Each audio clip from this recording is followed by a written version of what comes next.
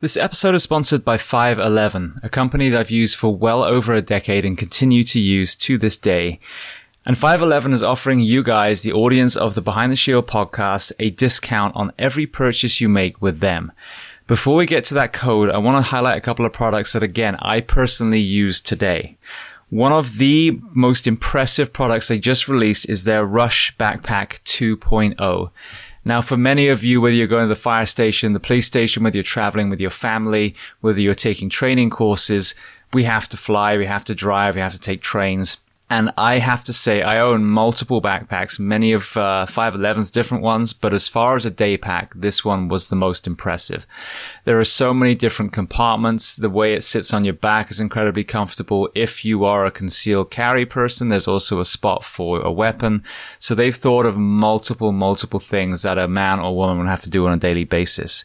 That is in addition to all of the products that I talk about a lot. Their uniforms, fit for men or fit for women in the first responder professions.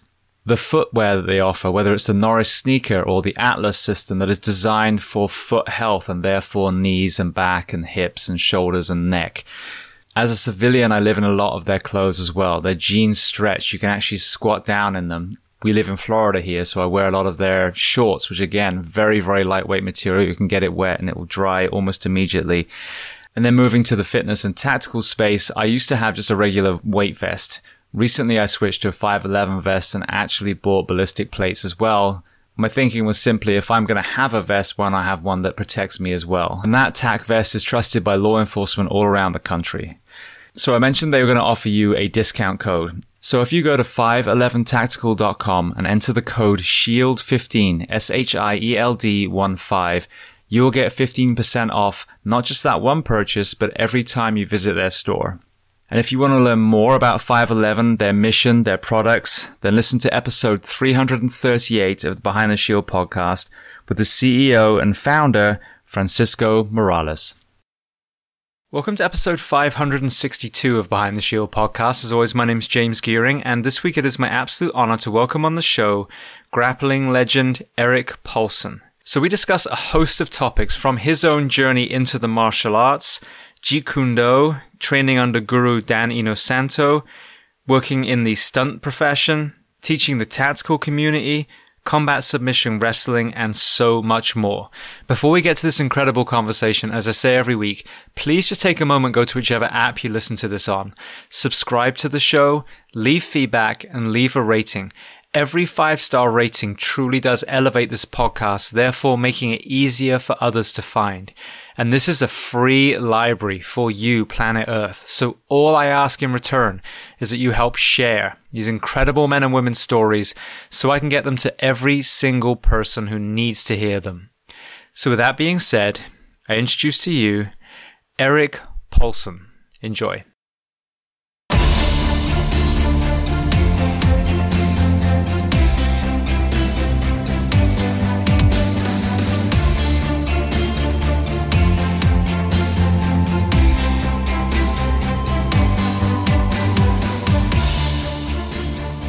Well, Erik, I want to start by saying thank you so much for taking the time to come on the Behind the Shield podcast today.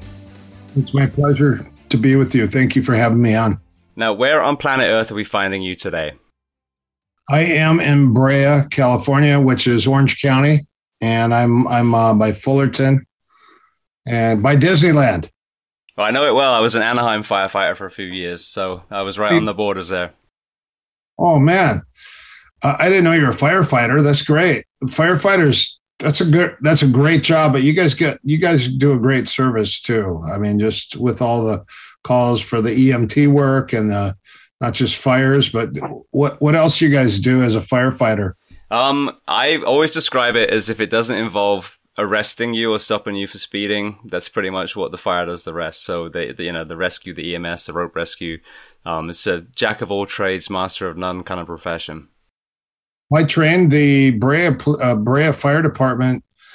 They used to come to my gym a long time ago, and then I've had firefighters that I've trained to help them get through their course and stuff. They've trained for 6 months, and then they go run their what's your training called? So we have the minimum standards usually is the fire academy, but then there's normally a test. I think it was the BIDL was called when I tested for Anaheim, but there's one called the CPAT as well. Yeah, these guys always, they're getting prepared. And I get guys also that are training to go into the police academy. We had a fighter at a place I train at, and he's an amateur fighter. He's had some fights, but he's been training a lot, and he said that it wasn't really doing it for him. So he said, I want to do something that's going to give back to the world. And I said, what are you thinking? He goes, I'm really thinking about going in the military. And I'm like, wow, I've never had anyone. I've only had, for students, I've only had like probably 12 total of guys that have gone, hey, you know what? I think I'm going to go in the military. And that's over the period of a long time. Usually it's guys when they get out of high school, they're not sure what they want to do, if they want to, and they want to get maybe funding for college or an education. So a lot of times guys will go in that. We had one of our students, he was a wrestler. He was really great. And he went in for 4 years. He's already out. And now he's back on our team again. I can't believe 4 years flew by that fast. It's amazing. He went in the Army. I have another guy that tried to go in the Marines, but he ended up going in the Army, but he had back issues and he got an honorable discharge. And then I got guys like brothers and things, his brothers that are actually in the Guard, doing the National Guard. I have other people that I train that are in the Coast Guard, National Guard, Coast Guard. I have guys that I train that are actually Navy SEALs. And then I have tons of military and police, different military, Army, Navy, Air Force, Marines. Not the new one, though. What's the new one? Space Force? Yeah, I haven't done that yet. Cyber grappling. Not quite sure who those guys are yet. But I don't understand it either, but I'm sure we'll find out eventually. but it's good. This kid, he asked me, he said, I want to do something better to help the world. And so he said, I'm thinking about going in the Army. And I said, well, what do you want to do? And I said, if you're going to go in the Army, because you're a top athlete, you should look to the higher ups of it. And he said, what do you think? And I said, well, my friend's a Green Beret. I'll put you in touch with him. And this guy's highly decorated, and he was an ATF agent. Let me hook you. So he hooked him up. Next thing you know, the guy walks in fatigues. He was in the gym yesterday in fatigues. And I said, he goes, yeah, I'm starting my basic training. I had to go and they gave me my fatigues, and he was already wearing them. He was so happy. We thought he could go to Camp Pendleton because that's right down the road, but I believe he's got to go somewhere else for special forces. He's joined the SF segment. Okay. Is he in Army though? Yes, Army okay. SF. So I think that's Fort Bragg, North Carolina, if I'm not mistaken. Okay. Yeah. So I've got two guys they're combat vets, and they were both deployed multiple times, and they're both SF guys. And then I had a contract for 10 years with the Canadian SF, and I trained those guys for 10 straight years. And it was funny because at first I started teaching grappling, and I thought, okay, they want to learn. He goes, can you teach me takedowns with one arm? I was like, takedowns with one arm? And he goes, yeah, because the other arm's either holding a shield or my helmet. And we're going in a building, and I might have to take someone down, but I have a gun in one hand and I need to take down with the other. So I showed him how to do take the single legs and double legs with only using one arm. It was interesting. That was one thing. But then I started training them, and I started rolling with them and sparring with them. And it just, you could see, I looked at their face and they're like, I could tell they wanted more. And I go, you look a little disappointed. Is everything all right? And he goes, well, you have a pro fight team, right? And I go, I sure do. And he goes, do you think we could train with them? And I said, do you guys want to train with them? And yeah, sure enough, they started coming in, and that was a big deal. We would do 5 days a week, first thing early in the morning from 9 a.m. to 9 to 11, we would do technique. We'd drill and do technique. And then right after, fight practice started at noon, and those guys would go in and spar with Hector Lombard, Babalu, Josh Barnett, Cub Swanson. All these guys were part of our fight training. James Wilkes. James is from England. He won the Ultimate Fighter show. Danny Suarez, he fought in the IFL. Cub Swanson, Jay Martinez, Freddie George, Ben Jones, Eric Kiahi. All these guys were all part of the fight team, and they were sparring 5 days a week with these combative guys, which were the SF guys. And that contract was reoccurring for 10 years until they lost their funding. And then they kind of just like split. Now, how did that translate? I mean, I recognize a lot of those names, some incredible fighters. And actually, James was on the show, James Wilkes. But, you know, obviously when you think about the sport element of MMA versus, you know, an environment that you literally may have to kill, you know, there's a slight crossover there. How did the gym setting translate into the lethal application when they were out doing what they were paid to do? Well, when it's lethal, there's a gun, and then there's a knife, and then they have the smoke, the flashbangs and the hand grenades, whatever they use, the smoke and and then the multitudes of different. Sometimes you're like a group of 5, a group of 6, a group of 3, a group of 2. Sometimes you're alone when you're clearing rooms and stuff. So all the empty hand for MMA is perfect for military. It's completely perfect. MMA is probably one of the best things you could train the military and you could train the police in, and the firefighters, because what's a real fight? A real fight is punching, kicking, clinching, takedown, ground and pound, and submission, if you could get it. So that's MMA. It's not jump on your back, pull guard, try to do this. Your buddies are kicking your head in, you know, and you don't force the ground. I mean, if you could stay on your feet and finish people, that's just as important. When guys attack you, they're not going to just run up to you, grab you, body lock you, or shoot a double and try to take you down. Although that happens, they're probably going to be striking at you, throwing things at you. And then if they can't hurt you with their hands or their feet or their elbows and their headbutts, they're going to be trying to clinch and get you to the floor, of course. So that's why the clinch is so important. We train a ton of wrestling, weapon retention, and wrestling. Wrestling is the biggest factor that I think it should be compulsory for all teachers to learn how to wrestle. Yeah, absolutely. I mean, the number of fights that break out in the classroom.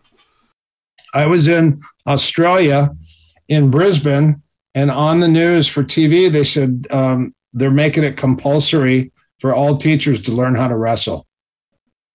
You know why? Because of the disobedient kids today. You know, like, it's so weird. The defiance of authority is, you know, I watch people getting arrested by the police, and they sit and question everything about the police. They pull out their cameras. They don't listen to one command. And then they act, you know, there are bad police, but there are good police, a lot of them. And, you know, that's a tough job. I wouldn't want to be a police officer today. That's a tough job.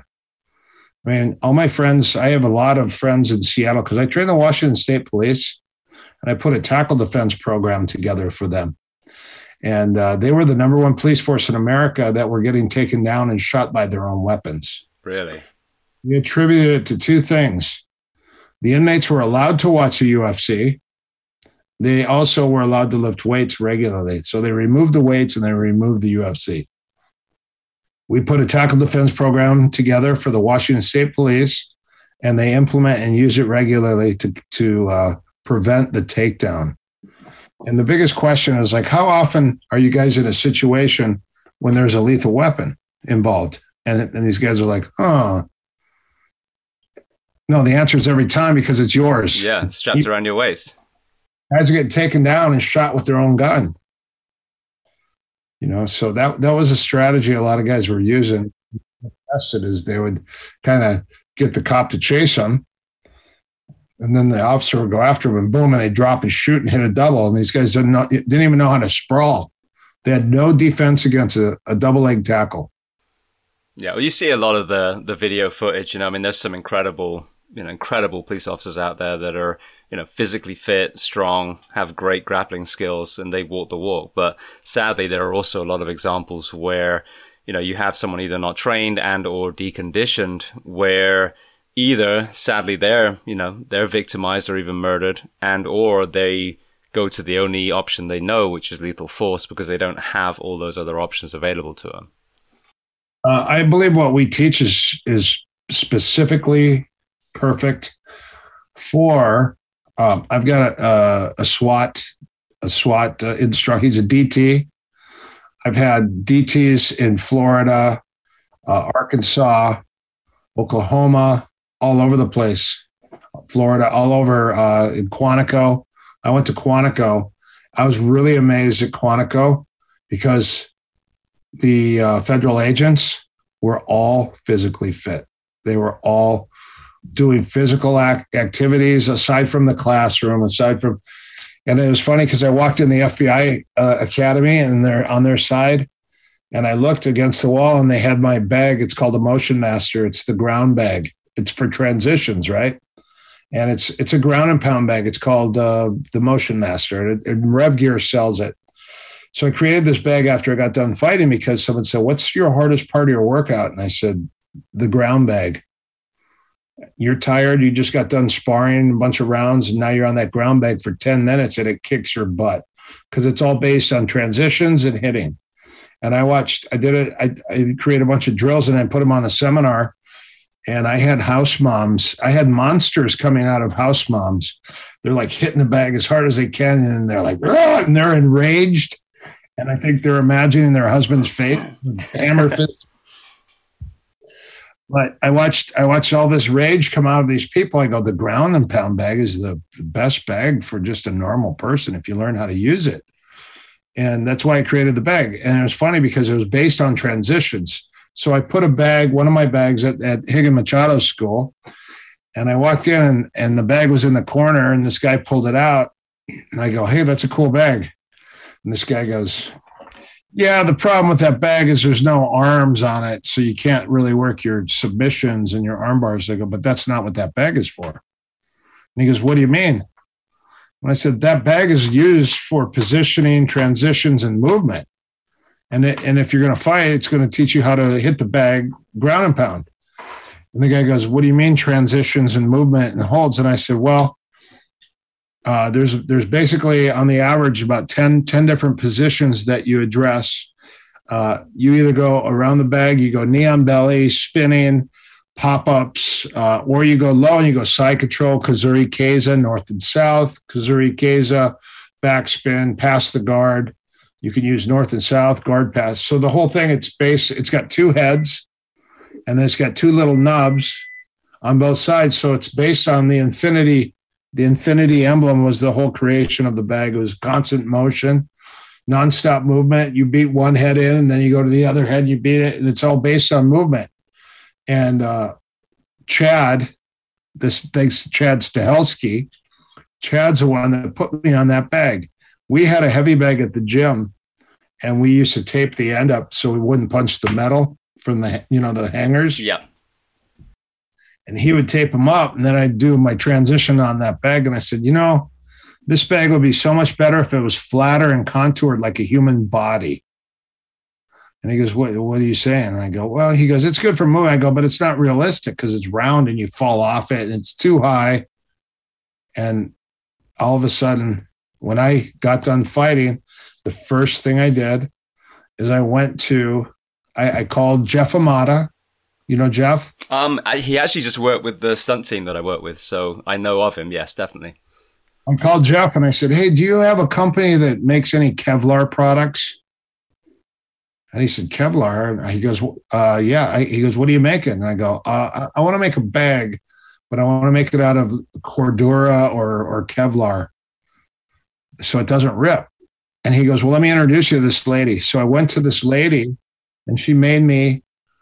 I drew out a bag, what I wanted, And there wasn't even a name for it yet. And then all of a sudden, I laid on the bag that she actually created the bag, but it was flat and there weren't like there wasn't space to get under the nubs. That's where your legs and your arms go. And so we had to revise it, but the first bag was 100 pounds. It was super heavy. And I said, this is going to be a hard one to move and to travel with. So the prototype I gave to Sifu Larry Hartzell, and he kept it in his garage, and he beat it. He used to beat that thing up. And then we had one at the Inosanto Academy, and I think the prototype is still at the Academy. It's a gray, flat Cordura bag that Jeff hooked me up with his lady. She was a lady that made those, those blades that you go like this and they go. Oh yes, yes, I do. Anyway, she was manufacturing those, but she made a ton of stuff for the stunt guys. All the stunt guys used to go to her to get their stuff made. But she made the bag. I created the bag, and all of a sudden, this bag that I created was the hardest work. It's a 10-minute workout. So this guy, he used to watch my videos, and he calls me and goes, "Hey, I want to meet with you. I like your stuff." And he goes, "I want to get one of those bags from you." So I gave him a bag, or he bought a bag, and he started using it. He goes, "This thing's great." He goes, "I want to get one of these for all my friends when we travel." And I was like, okay. So I made the bag 60 pounds. And so he bought a bag for all of his friends when he traveled because he was doing security. And I was like, "What do you do?" And he goes, "Well, I do security for my sister." And he goes, "Hey, let's meet so I met him for dinner, and we went out in Hollywood, and I met him, and we're just hanging out. And he said, "Yeah, I bought your bag for all my friends, and we carry it with when we're on tour." And I go, "What do you mean on tour?" He goes, "Well, I do security for my sister." And I go, "Who's your sister?" And he goes, "Well, you know what my last name is." And I go, Carrie? And he goes, "Yeah." And he goes, "My sister's Mariah." And I had no idea. It was Mariah Carey's brother. His name's Morgan Carey. And anyways, he uses that bag all the time for his friends. Love the bag. So next thing you know, I go to the FBI Academy, and here they have 30 of my bags stacked up against the wall. And I was like, "They got 30 of my bags?"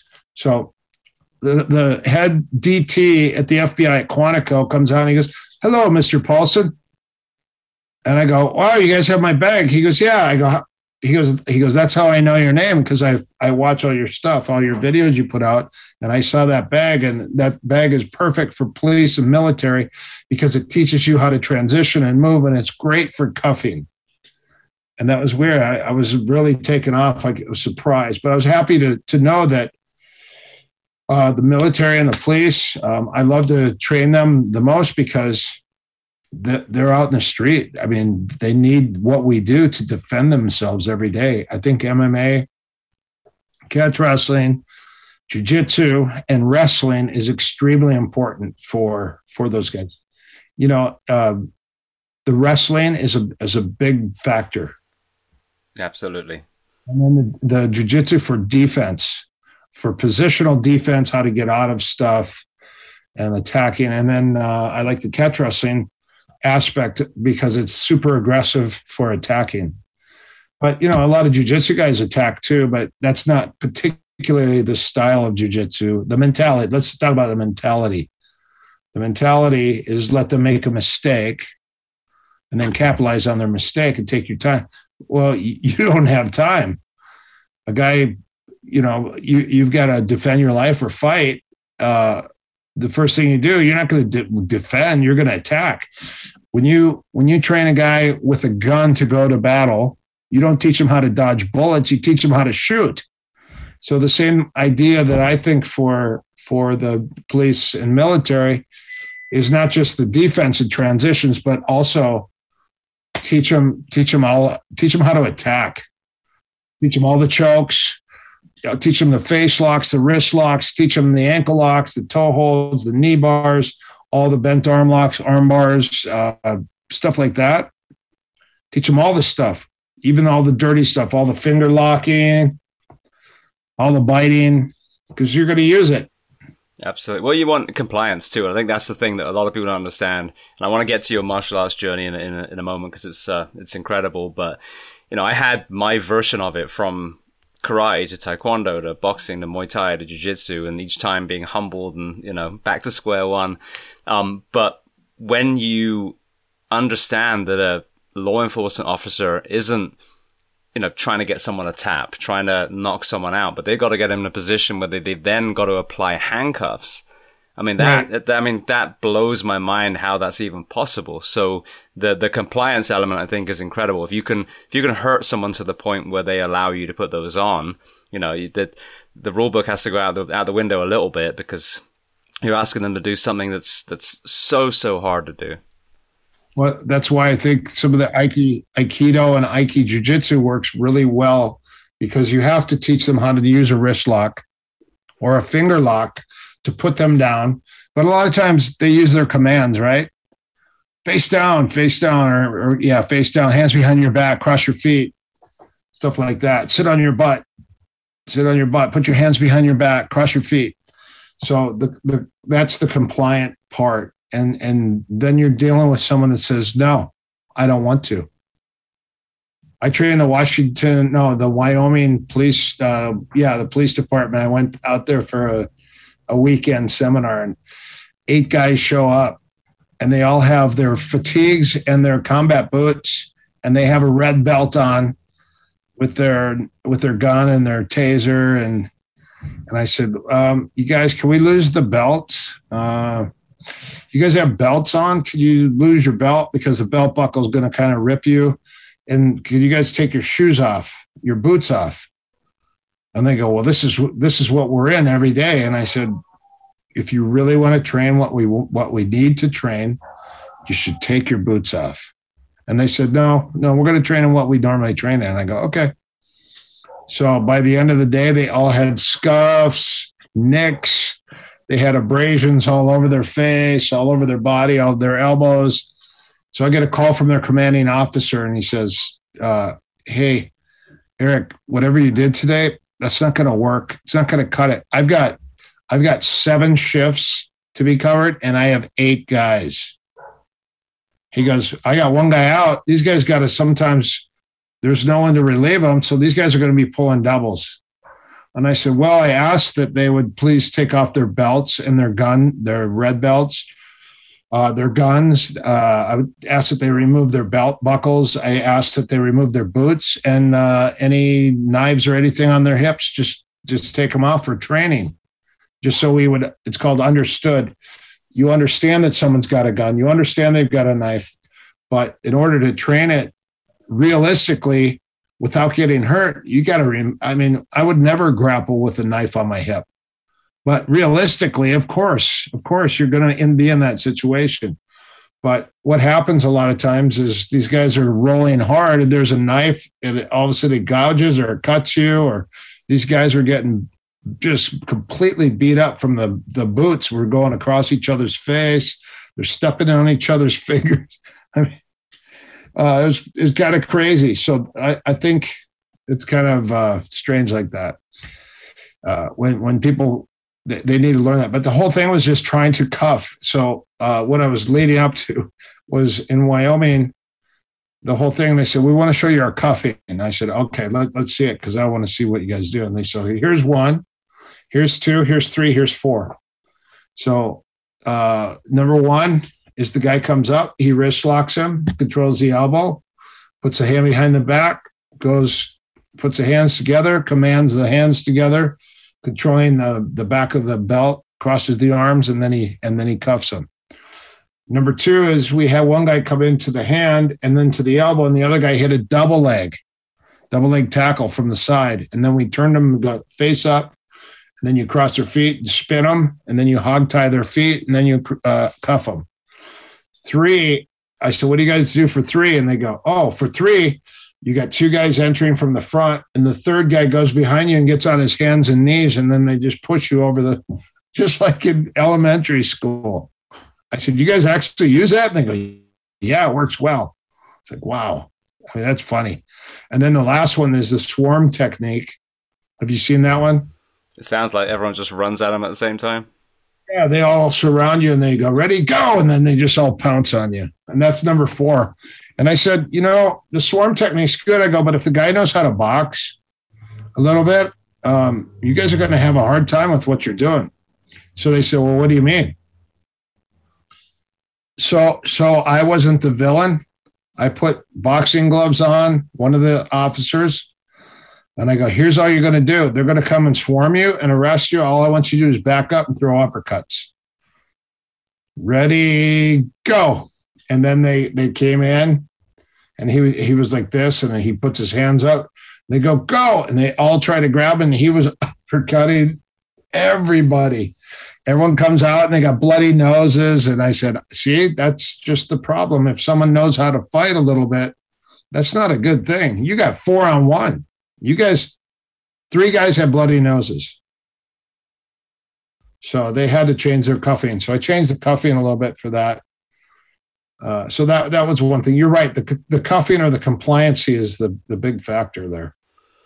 Well, so speaking of, all the different elements of martial arts you've already just discussed, walk me through your journey from your first ever class in whichever discipline that was, all the way through to the Jeet Kune Do, Danny Inosanto, that kind of era that, that brought a lot of those arts together.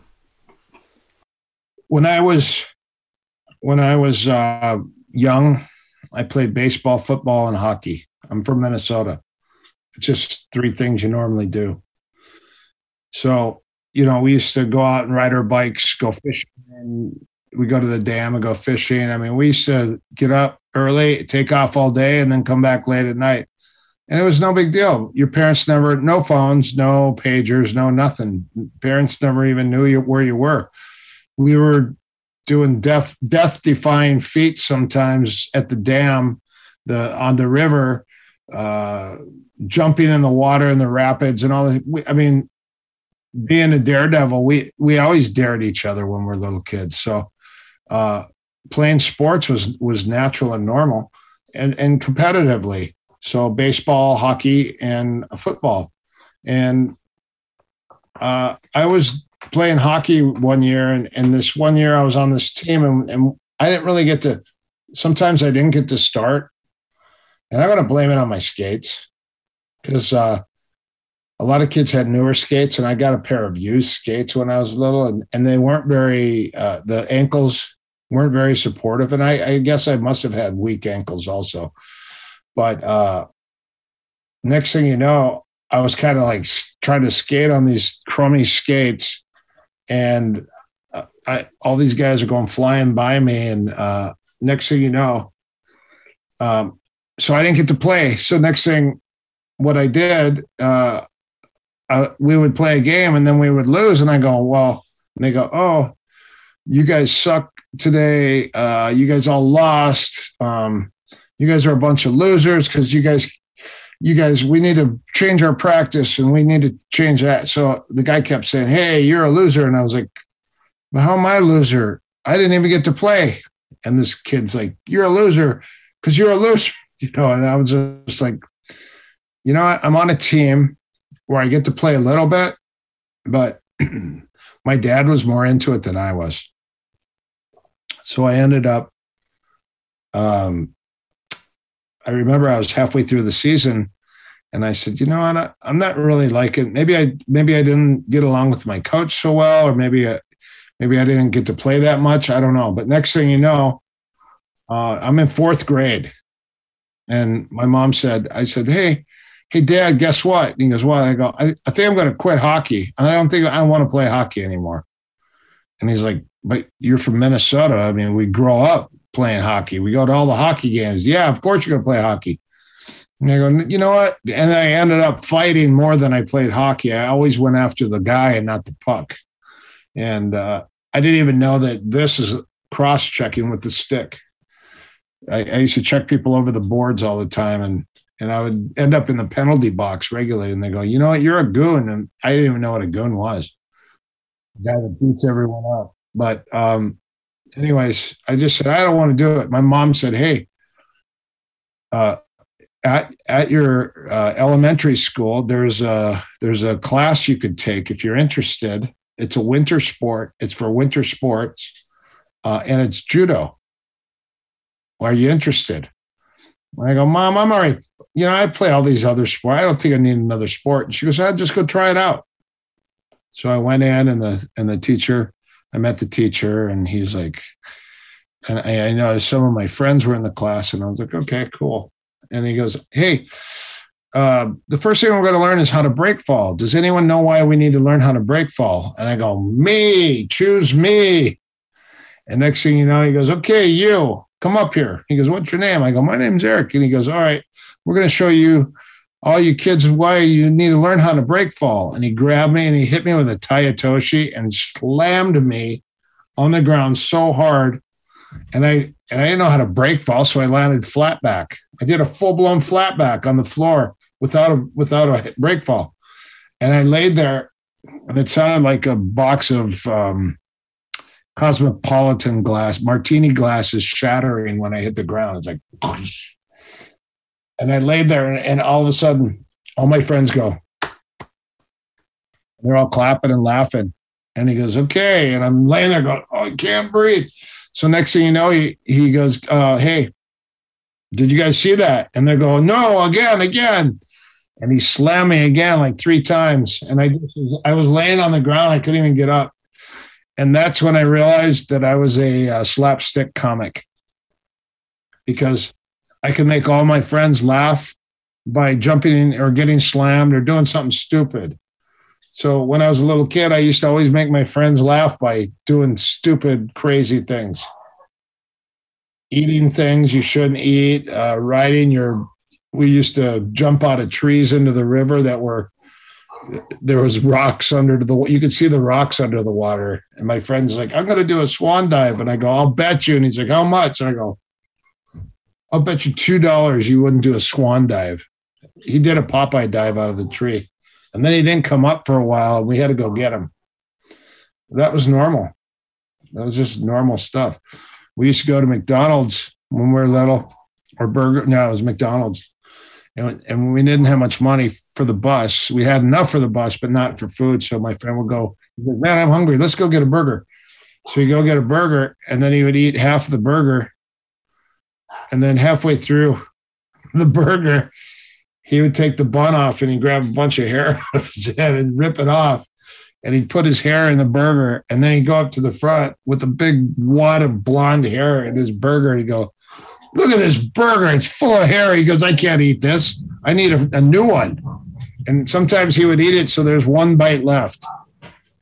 But that was like normal when we were kids, with just stuff like that. So I wanted to compete. And so every time you do the class at the end, you had a competition. Everyone had to go against each other. And that's how I got into the judo. I loved it. I did it 2 years in a row, and I loved it. And then I got in a street fight in sixth grade. Sixth grade, I got in a street fight. And all of a sudden, I went to do a hip toss on somebody. This guy, Harold Goulet. And we went at it. He was kind of a bully. So I said, oh, you want to bully people? Bully me. So I went to grab him and hip toss him. But we were out in the snow and ice. And he grabbed my hair and he just pulled me straight back and slammed my head into the ground. And my head's in the snowbank. And I was like, well, shit, judo sucks. It doesn't even work. Man, I learned all this judo and I can't even use it in the street. And then we grabbed each other's hair, and then we just started punching each other in the face. And then finally, we both gave up at the same time. And I go, that's it. Screw judo. I got to learn how to punch and kick. So in seventh grade, it was sixth grade. I went to the movie theater with my friend Jim Bolio. And I went to the movie theater to see Bruce Lee, Game of Death. It was in the movie theater. That's how old I am. Game of Death. And we went to Game of Death, and I watched Bruce Lee do all his striking stuff. And I said, man, I got to learn that stuff. So I bought all of Bruce Lee's books. I found them at the B. Dalton bookstore. They had they had Bruce Lee's fighting methods. They had the best martial arts books ever. it's such a shame that there's no more stores like that are just bookstores that have stuff like that. And all those books today are worth, all the antiques, they're considered antiques, and they're like $100, $150, $200 each. It's crazy. Yeah, I had all those books too, Dao Jeet Kune Do and all of them. There's a lot of a lot of the old books, a lot of the old karate books are worth a lot of money today. It's crazy. And, you know, one thing I have to say, my grandma was a teacher, and she introduced the book. She introduced a program called the RED program, and it was about reading books. Get a book in everyone's hand. She had book drives all the time. My grandfather was a farmer, and she was a school teacher. So she said, Eric, there's one thing that will make you smarter every day, and if you do it. And I go, well, what's that? And she goes, read. Open a book and read. And so here's the problem. Kids just sit on their phones, you know, and do they read books? Not really. They don't read stuff. They read texts, you know, and they play games, lots of games. You know, that's why every kid is computer savvy, but a lot of kids do not read books. So history, you know, a lot of history kind of disappears. You know, it's a 10-year rule. Every new generation that comes out, I could teach all the Shudo stuff to people today, and they'll go, wow, that's amazing. Well, man, I was teaching that in the 90s. And you skip a generation and start teaching all the old stuff again, and nobody learned it. Nobody learned that. It's all new stuff. Yeah, we did, Dan Severn, who's on the show, came and did a seminar recently. And, you know, having done jiu-jitsu for a little while now, on and off, it was just crazy. Like the old, just regular wrestling was new to everyone, you know, and just the bullying and, you know, like you said, not dirty tactics, but the non-sporting move. Just because it's not allowed on a mat doesn't mean it's not applicable, especially in real world application. Wrestling, boxing and wrestling are America's and England's real martial arts. England's martial arts was catch wrestling and boxing, pugilism. Same with America, boxing and wrestling. Those are the two. You know, I remember I was training at Tim Tackett's garage, and he was teaching JKD in his garage in Redlands, California. And he had snipers coming in. He had ex-military guys coming. So the Wednesday night JKD group was amazing because it was all experimental. Here's all these new martial arts. Let's see if they're good. Tim Tackett's theory, he said, I don't care what you know. The bottom line is when you get in trouble, can you knock someone's dick in the dirt? That's what he said. I was like, wow, I'll remember that. It's wise words. And then the other thing he had he taught a lot of great stuff. The mentality. He said, you know, every time you're going to do something, if you're going to punch, you're going to elbow, you're going to knee, you're going to headbutt.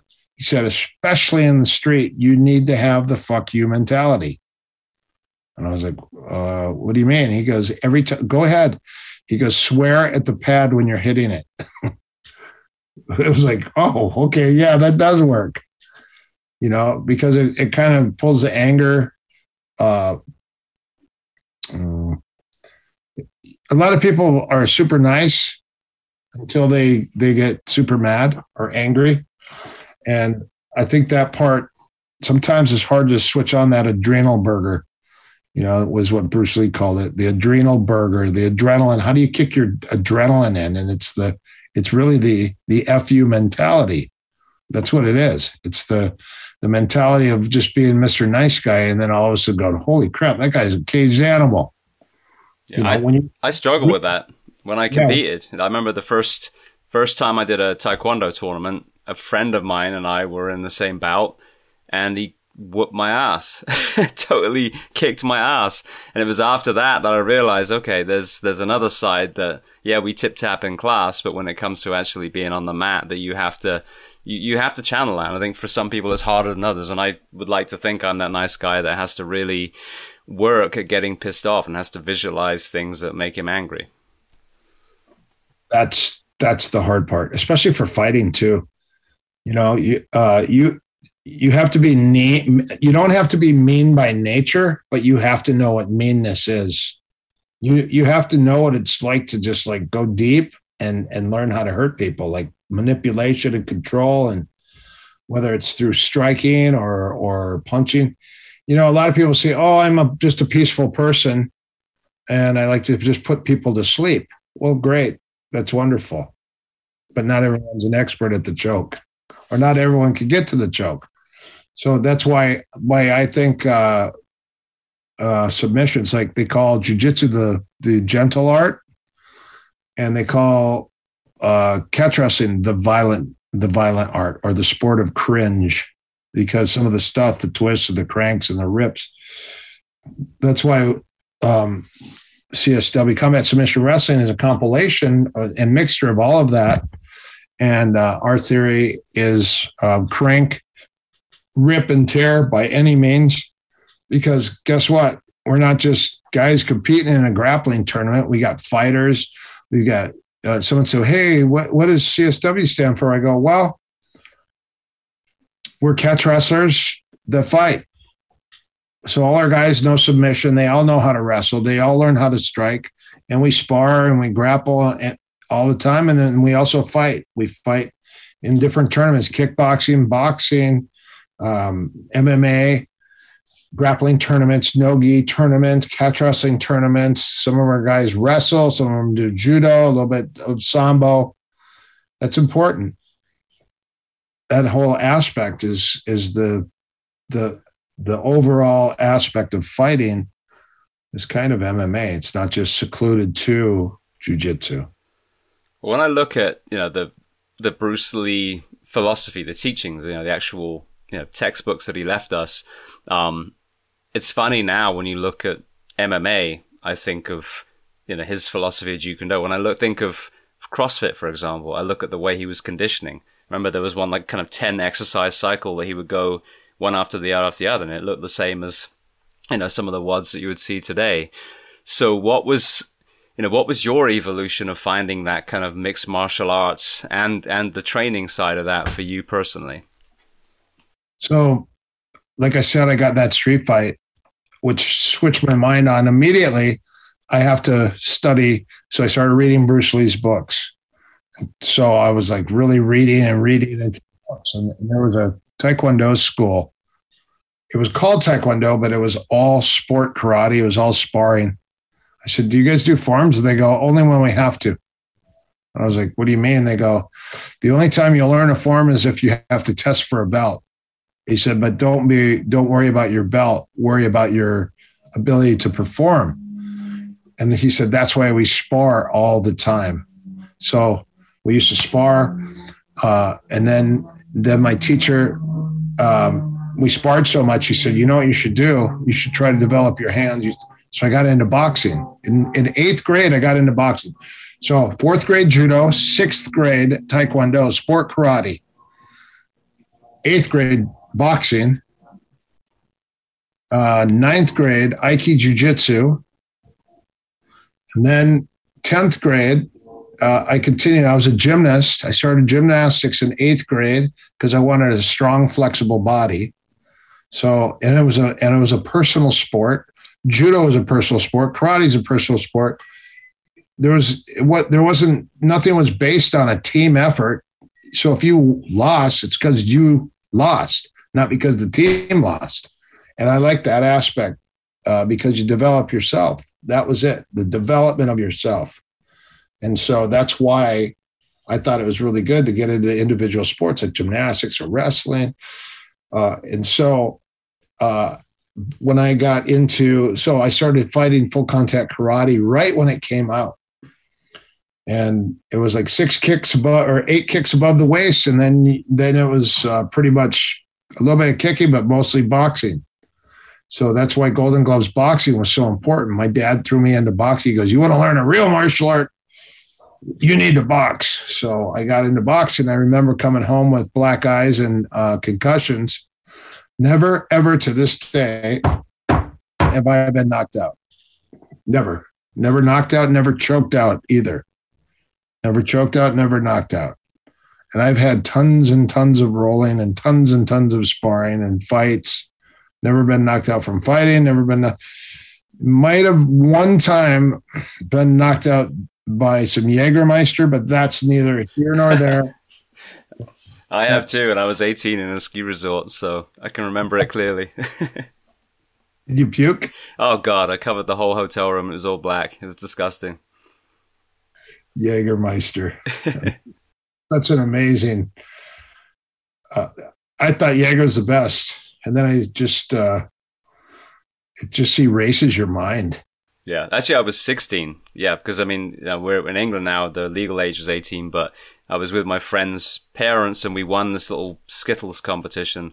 And so we've been drinking beer, and then they gave us a Jaeger as the winning thing. And I was probably 130 pounds soaking wet. Yeah, so It just put me on my ass. Well, only one or two shots? It was probably only one. It was probably local Jägermeister, so God knows how strong it was, but it was enough to ruin my day, that's for sure. Well, Chad ruined one of our friends' days. I was a bartender, and one of our friends came in from Seattle. He was under Dan Inosanto, and he comes in, and he goes, let's get our friend Chris. Let's get him some Jaeger. So he gave Chris a bunch of Jaeger, and I remember later on, I go, hey, how you guys doing? He goes, oh boy, Chris is not good. I go, Chad, you were throwing Jaeger down his throat the whole night, and he doesn't even drink Jaeger. It's crazy. It's a good and a bad one. Anyways, moderation. Next, boxing, Aikido, full contact karate. I met Rick Fay when I was getting ready for my black belt in Taekwondo. I had another instructor. It was a fight school. And I was thinking about some other arts, but I would read all the different books of all the different art. And I was a technician, so I would try all this stuff on my friends. I had a gym in my garage. I always had a gym in my garage. I had a heavy bag and mats and Makawara and kick. I had a kick bag on the pole that we used to just kick to develop my shins. And I created a rope pulley to do the split. So I was super flexible, and I put my foot in the air and and it was just a wheel. So the rope went around it, and then I would hold that, and I would just rotate from split to split. That thing was so good. I have one at my school now, but nobody knows how to use it. It's the most underused, but the best flexibility piece of equipment that's out there right now. You hang a rope on a pulley, you put a handle on one side, and then you put a loop, which I use like a seatbelt, and I put my leg in that, and I do the splits and stuff on that. Anyways, I used to have all that stuff in my house, and then next thing you know, I met Rick Fay. He came into my Taekwondo school, and Rick Fay is under Dan Inosanto. He's a senior full instructor, and Rick Fay was teaching at my karate school, and these guys, they had to go buy dowel rods, and I walked in, and he was teaching them all these weapon, like figure eights, X's, all the X series, and then the 6 count with the sticks. And it's called Heaven 6, Heaven Standard Earth. And I go, oh, that's cool. I'm not really into weapons. So, and then I saw him do some empty hand stuff, and he started with the footwork. And I go, oh, that guy's definitely a boxer, because there's no way that he does all that footwork without, being a boxer. He looked just like a boxer. And then he had 5 different footwork drills that he did. I still remember this day. And then he ended up hitting the pads, and then all of a sudden he started doing some trapping, and then he started doing destructions like guntings on the guy's arms, and then entries into throws, and then on the ground he taught a bunch of cool stuff. But he was so fluid, and he had such good energy about him. And I immediately got his card, and I said, where do you teach? What exactly are you teaching? He goes, oh, it's Bruce Lee's Jeet Kune Do. And I said, did you train? Where did you learn that? And he goes, well, Dan Inosanto is my teacher. I go, Dan Inosanto is your teacher. I go, man, he's in Bruce Lee's books. And he goes, yeah. And I go, well, I would like to learn more. So I went to a school, started going to a school. When I graduated high school, I ended up going there from 1982 to 1985, almost 86. And then I went from spring break in high school. When I graduated high school, I went to Florida and I came back and I go, I'm moving to California. I love it out there. So I moved to Palm Desert. And someone said, why would you go to Palm Desert? Why don't you just go to LA? And I go, I got to go to Palm Desert because I got to get my culture shock over. Because I was a Midwestern boy from Minnesota, and I was super naive. And I thought the word gullible was written on the ceiling. I didn't know. It wasn't. Someone told me it was, and I believed him. Anyways, next thing you know, I ended up in Palm Desert. I was in Palm Desert for 5 years. And I was doing taekwondo and boxing out there. And I had mats in my garage and I was grappling. We had our garage gym. And then next thing you know, I started going and driving to LA to the Jet Center for private lessons. I would do train with Benny the Jet. And then I drove by the Inosanto Academy to see what was going on. And there was a shoot wrestling seminar in 1988. But from 86, I was also driving and training in Tim Tackett's garage. And Tim Tackett said in 1986, he said, hey, there's a new art coming out, and these guys, they're really tough, and they have an open challenge, and they'll fight anybody in the world to prove how great their art is. And I go, what's it called? And he goes, Brazilian Jiu-Jitsu. You should learn it. He goes, why don't you go down there and learn a couple things and then just come back and show us a couple things and tell us why it's different than all the other arts. And my first private lesson was with Master Rorion Gracie. And it was a self-defense private. And then we did a little bit of stuff on the ground. I could not believe how nice and just how kind and gentle his demeanor was. And then he showed me all this cool stuff and self-defense, asked me what I would do if he grabbed me, grabbed my shirt. It was all self-defense scenarios. And then we did a couple of techniques on the ground, about positioning and escaping and controlling people. And then next thing you know, we shook hands. He gave me a hug. He goes, I can't wait to see you next time. He gave me a hug and I left. I go, that was amazing. And it was just, his warmth, his demeanor. He introduced me to his family, his kids, Halleck and Henner and Huron and Rose were all in the living room. They were little kids watching TV. So I met all of them. He brought me in his house and introduced me and showed me all about Gracie Jiu-Jitsu heritage and about his dad, how he fought. And he had an open challenge and he tried to fight Joe Louis and all this stuff. Amazing. And he showed me before the UFC what his ideals were for the UFC. His ideals for the UFC were to bring a cage in on a crane and drop it down and bolt it in and then have the fighters walk in. And I was like, why don't you just bolt it down and keep it bolted down? You walk in and then shut the door. You lose the crane part. And then, lose the crane. But it was kind of cool, the idea with the crane, though, how they just dropped it down, they locked it in, and then boom, you're in. The idea was cool. But anyways, he changed it. And then he hooked up with Art Davies and Kathy Kidd, and he got involved into and got that. And, they grabbed a bunch of opponents all from all different martial arts, and then they had that open challenge. But that's how I got involved in Gracie Jiu-Jitsu. It was 1986. In 1988, I did my first Shudo seminar.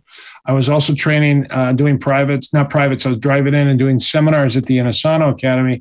I did an Aiki Jiu-Jitsu seminar with Bernie Lau. He was an Aikido Jiu-Jitsu police officer in Seattle. And then I did another seminar with Burt Richardson. It was on Kali and dancing and the disguise of all the dancing movements in the Kambongan and all this stuff, how the ancient cultures used to disguise their fighting through dance. It's like the Irish, how that, the Irish dance, why they did learn that, right? No, I don't. Because the English soldiers would walk by and look in the windows and they wouldn't move their upper body. They would only be moving their feet. Because if they saw their upper body moving, they go, hey, these guys are dancing. So it was forbidden. So they would just move their feet and they wouldn't move their upper body. And that's where the Irish dance came from. The river dancing? I didn't realize that. Yeah. I always ask, I go, how come they don't move their upper body? And they go, oh, they weren't allowed. It was hidden and forbidden. So interesting, but the dance is a Kambongan, or it's a lot of the movements are hidden through jurus, which are kind of forms, lankas, jurus, and all these, they're like karate katas or forms. They're some of the stuff is hidden. Well, it was amazing. I'm sorry to interrupt. It was amazing listening to Guru Inosanto when I went to the seminar here in Jacksonville. That was about 3 years ago now. But the passion and just the knowledge, the heritage and the history of, especially obviously the Filipino, culture and upbringing and origin of the martial arts was fascinating. I mean, I could listen to him for hours and hours and hours. He was absolutely engaging. A lot of people actually ask, is it possible that Guru Dan just demos and talks for a seminar? I said, so you guys don't do anything? And they go, no, we just want to watch him and listen to him. Absolutely. And he's so humble. He goes, oh, people don't want. I said, you have no idea. You are the martial arts historian. You know everything about martial arts, about all these different arts that nobody knows about. Nobody's going to ever have that much knowledge. He's always training with new people. He gets to a high level, and then he's off to another art as he continues with each teacher. Amazing. Even jiu-jitsu, he got cauliflower ears. Guru Dan Inosanto got cauliflower ears at 65 years old. And every time on the airplane, I go, what's that? He goes, oh, it's my privates. And I go, well, how many are you up to right now? He goes, I'm up to 965 private lessons. And he had it all documented, written down. And he had a chart with colors. So one color was his teaching, another green color. Yellow was teaching, green was training. And then it was green, yellow, green. And then blue was like relaxing or massage or whatever.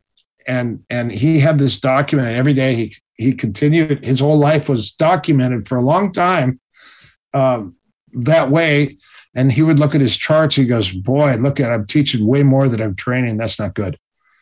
And so he had to change stuff. He would just look at the colors and he could tell, hey, well, I'm not getting enough massage or relaxation or downtime and stuff like that. So it's good. He had just documents of all of that, which to me was completely amazing. And I was fortunate that I got to start training there. I started training at the Inosanto Academy officially. Started in 1988.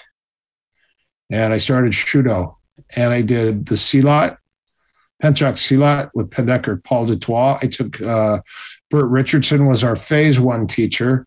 I was happy when I got invited to Guru Dan's class. And he had phase 1, phase 2, phase 3. Guru taught a phase class, which it was a compilation of Thai boxing. It was more like boxing, savat, trapping. And then there was a Kali class that was separate. And then there was a Thai boxing class. He separated that, and that was a separate class. So he had the Junfon kickboxing, trapping, and grappling, which is JKD. And then it was just really cool because there were so many different arts you could learn there. It was almost like a college. Well, I heard you talking as well about competing.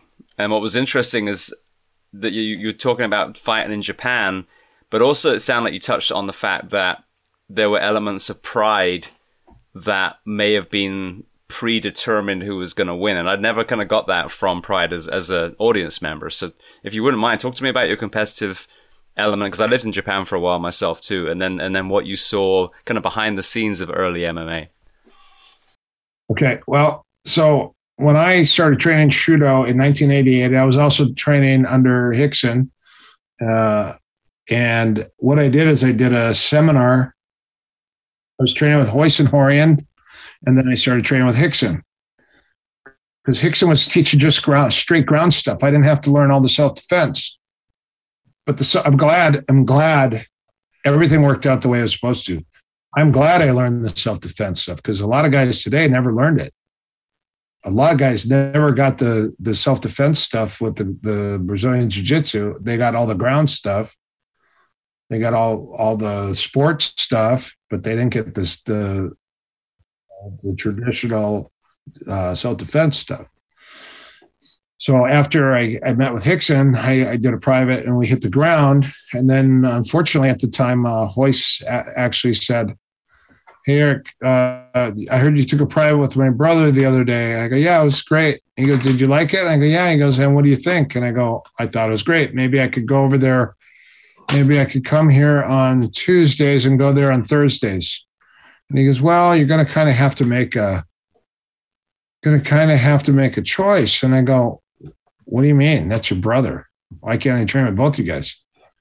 And he goes, "You can't play on two football teams at once." And I go, "What do you mean?" "It's Gracie Jiu-Jitsu."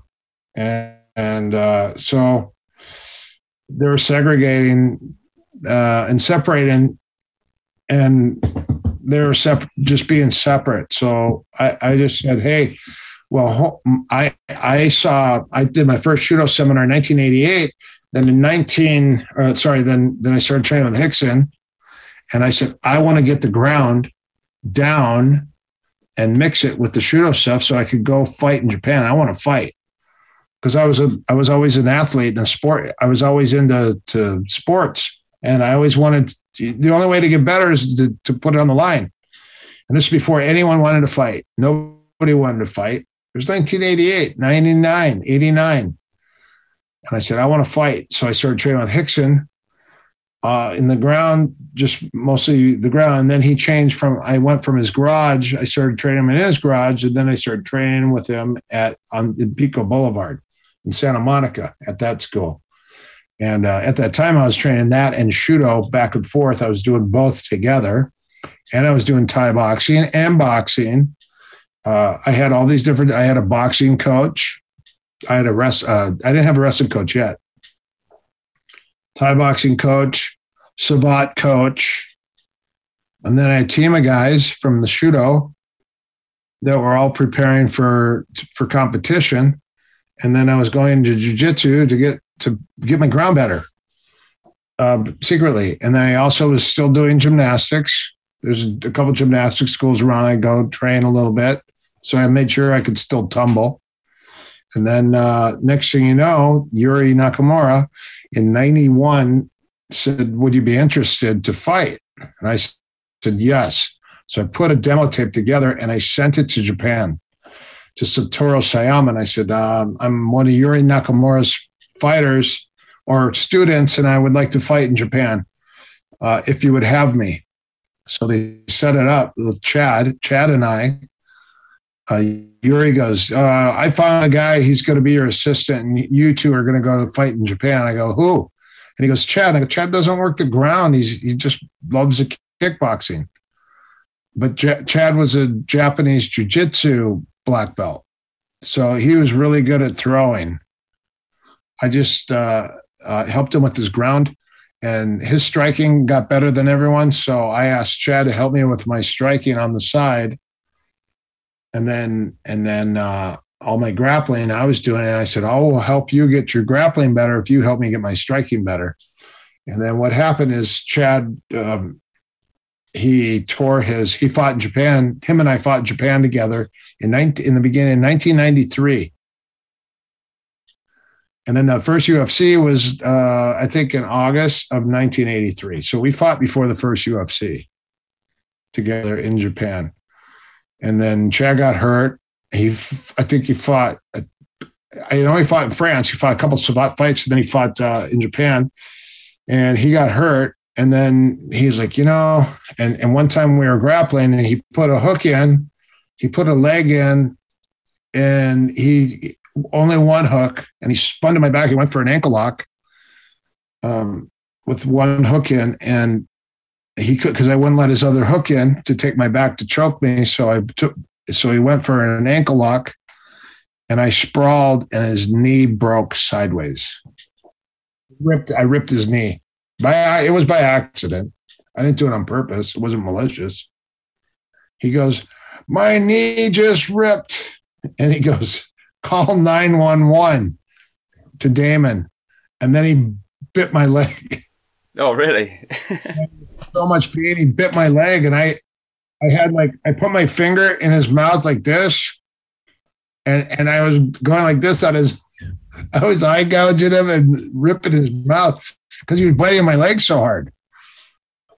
He ripped his leg. I ripped his leg, not on purpose. But that was actually after I ripped his elbow. Because one time I got him in a head and arm, and it's called a pillow V arm lock, where you go around the head and then you put the arm under. So I had the head and arm, and I started to pull his head up. And as I'm pulling his head up, he goes, "Oh," I go, "Chad, it's on. I've got it. The lock is on. Just tap." And he goes, "I'm not tapping. That's not on." And I slid my hip back, and I started lifting his head a little. He goes, "That's not on. I'm not tapping."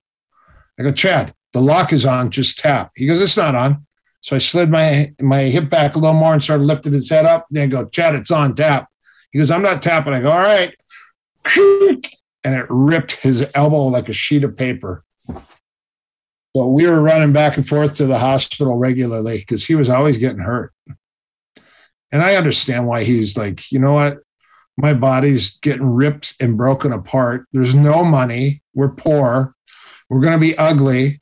We're going to be poor. There's no money. We're beat up. Our bodies are beat up." He goes, "Get out of fighting, quit fighting, and follow me, and we'll start doing stunts, and we'll keep our young, good looks, and then we won't have any injuries, and then we'll make money, and we'll be rich and good looking." That's what he said. I've been doing stunts for a while now. I'm not rich or good looking. So how did that work out for you? Don't be humble. So, well, let's talk about that. And so talk to me about the entry into the stunt world, because I think some of the guys that were in the team that you were a part of are my bosses now at Action Horizons. But you were doing the films that I was watching as a young man, including Bloodsport, which is an interesting perspective because there you were actually a competitive martial artist doing a film about a kumite that may or not have actually happened in real life. Martial arts. Yeah. So I was a bartender. The whole time I was training, I was a bartender. And I started fighting in 93, but the stunts and bartending is what segued me into fighting. It was like, it just set it up. So I was a school professor at College of the Desert in Palm Desert, California. And I was a PE teacher there. And they said, "You're going to continue your education, or are you going to?" And I said, "I don't know. I really love martial arts, and I'm doing it full time. And I think I might have an opportunity to actually fight, compete professionally in martial arts." So I left. That's when I left Palm Desert, and I moved to LA to train. I started training full time with Yuri Nakamura and the Gracies, at that time Hickson. And then later on in 94, I got kicked out of Hickson's because I fought in a bare knuckle fight. Chad and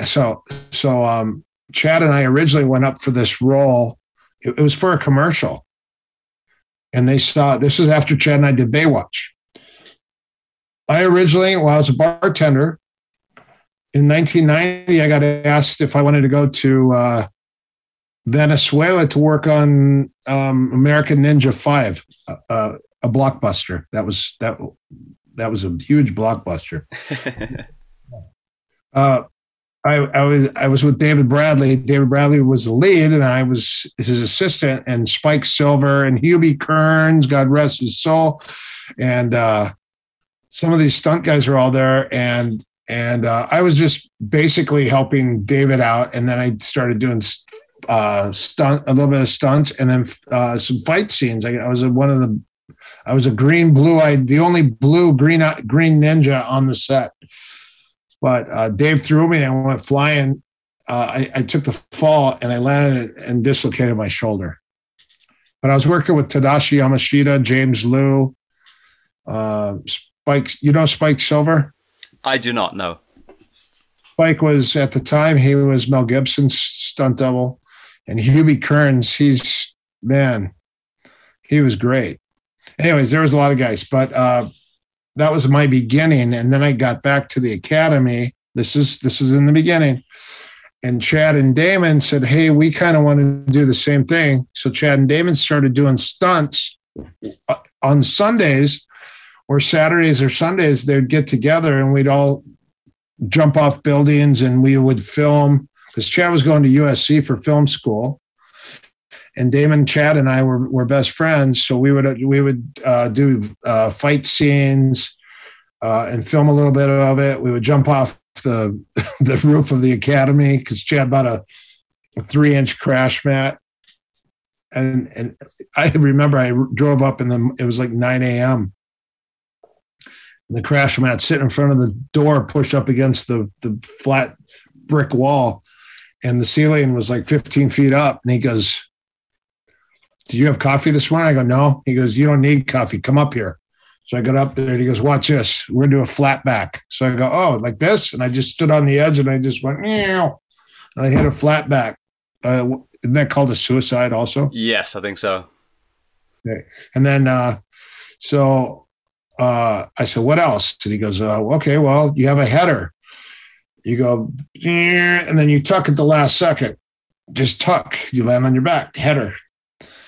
And then, okay, no problem. He goes, wow. I go, it's timing. I go, I told you I was a gymnast and I was really good on the trampoline.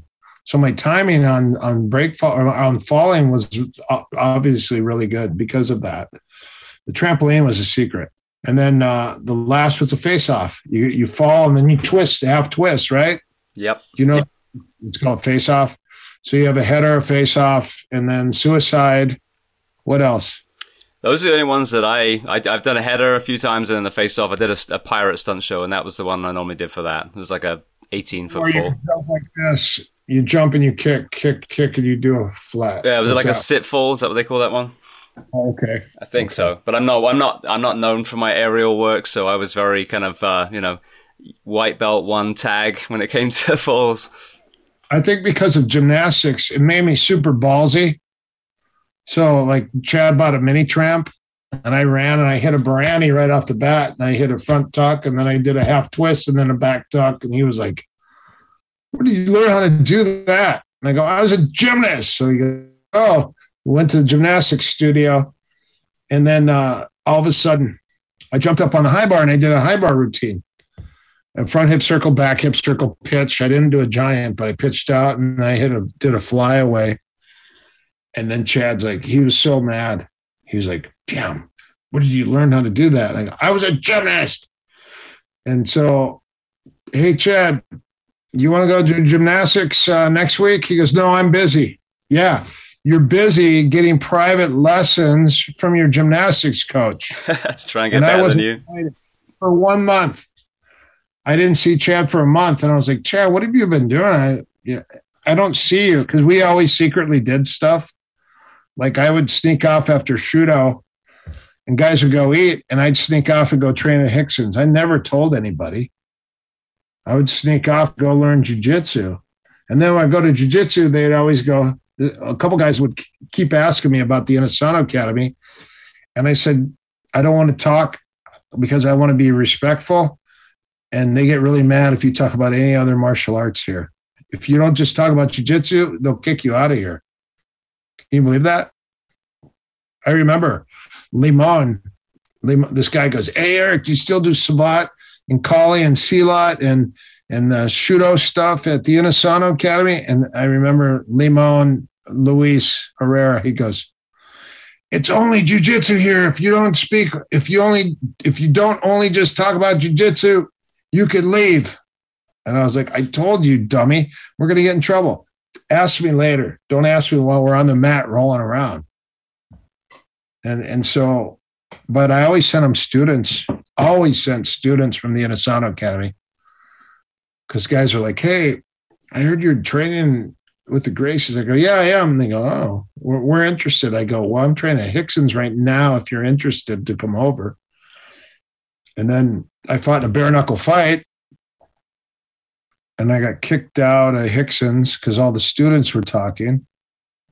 And next thing you know, I didn't have jiu-jitsu for about a year and a half. And I was a bartender, and Higa Machado came to my bar and he said, hey, how's your jiu-jitsu coming along? And I go, it's non-existent.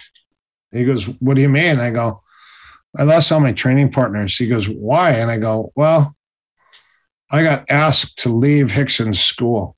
He goes, why? And I go, because I fought in a stupid bare knuckle fight after I got approval, after I got permission. I got permission to do it. And then I will come back and they say, oh, you can't train with us anymore. I was like, but you said I could do it. And I even said I would take a bye if I had to fight Renzo. I only went up for the commercial. I wasn't even planning on fighting in that fight. I fought 2 fights back to back. I got my hair pulled for 18 minutes on national TV. Didn't even fight Renzo. Renzo and I talked after the fight. Everything was cool. I come back and I get kicked out of the school. I was so hurt because my friends were there, but more than that, I enjoyed training with the Gracies. It was a big deal to me, at that time especially. And then I idolized Rickson so much that I got him stunt work. I always try to get him movie work. I tried to get him in the movies, get him stunts, get him commercials, always sending stuff. That, and then also helped with Guru Dan signing and writing a nice letter so he could stay in the country for his green card, which was great. And I'm glad that he got to stay. And then the other was getting him fights in Japan. But I was trying to help him get it because I had a foot in with the stunts in Hollywood, and every time we get auditions and stuff, or we would hear of movies, I would send stuff his way. And then the fighting, I was always asking him, Rickson at that time, hey, would you like to fight in Japan? And they gave him 2 offers each year. First was a low offer. Second was a low offer. So it went 15-15, no, 30-30, no, not enough, because it was a tournament. And they go 50-50, and he goes, I'll do it. And that's when he went into Japan. He beat everybody. Was that in Pride that he fought in that one? It was Shudo. It was Shudo, okay. Only Shudo Japan. He fought in that, and then he beat everybody. So then his price doubled because he beat everybody. So his price doubled, and he went into the next one. And then he beat everyone again. And then he said, okay, let's fight again. Once he beat 2 tournaments in a row, he beat everybody. Then his price, boom, exploded. Now, I don't know the numbers 100% for sure, but it went from like 100 and 100 to $1 million and $1 million, and then $2 million and $2 million or something like that. I don't know. But it was a considerable jump. And because of the money difference, Shudo no longer could sustain having him in a tournament because his price went up, as it should. You won 2 tournaments. You beat everyone in both your tournaments. Now you should have a prize fight. And it was perfect. That's the way it should work out. And you should make $1 million doing a prize fight. And so it was $1 million and $1 million or whatever it was, something like that. Anyways, and sure enough, he beat him. So it was Takada. He beat Takada twice. He just said, hey, you guys can pay me, but all I'm doing is schooling this guy. I'm teaching him. He's getting better, but he's never going to beat me.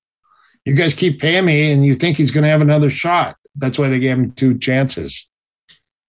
So they go, give it. And then they're like, okay, who's your best here? So they brought out a guy, Funaki. You know who Funaki was? I did watch a lot of the different Japanese martial arts back in the day, so probably by face, but the name doesn't ring a bell specifically. So Funaki and Suzuki were Gotch lineage catch wrestlers, and those guys were the ones that started Pancrase. Okay. So there was the pro element. The pro element was still involved in the early stages of Pancrase. So the Libra guy is like a Shudo guy or a shooter because of striking, the wrestling, and then the ground, and then the attention to leg locks. So you have Shudo, you have rings, you have UWF, Pancrase, and then Pride. So Shudo at that time was pretty much the only one that had all real fights. So what's the difference between a work? So you could have a match. Sometimes they have a work. A work is where it's kind of predetermined, like this guy's going to win. You put somebody over. It's called putting somebody over. And so that whole thing came from the pro wrestling background. He's going to put him over. So that's what they would say. And what would happen is some of these fights, they had rope escape.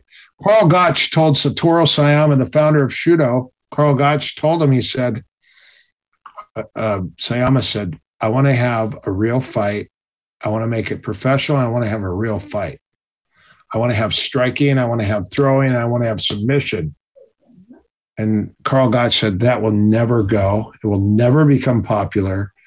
Pro wrestling, show wrestling is the way to go. That's where people, they want to see you develop fans. It's exciting and all that stuff. And so that's why Sayama said, well, it was kind of almost a dare. And then he started Shudo, 1985. It was started in 82, 83. And then 85 was the first amateur. 84, 85 was the first amateur.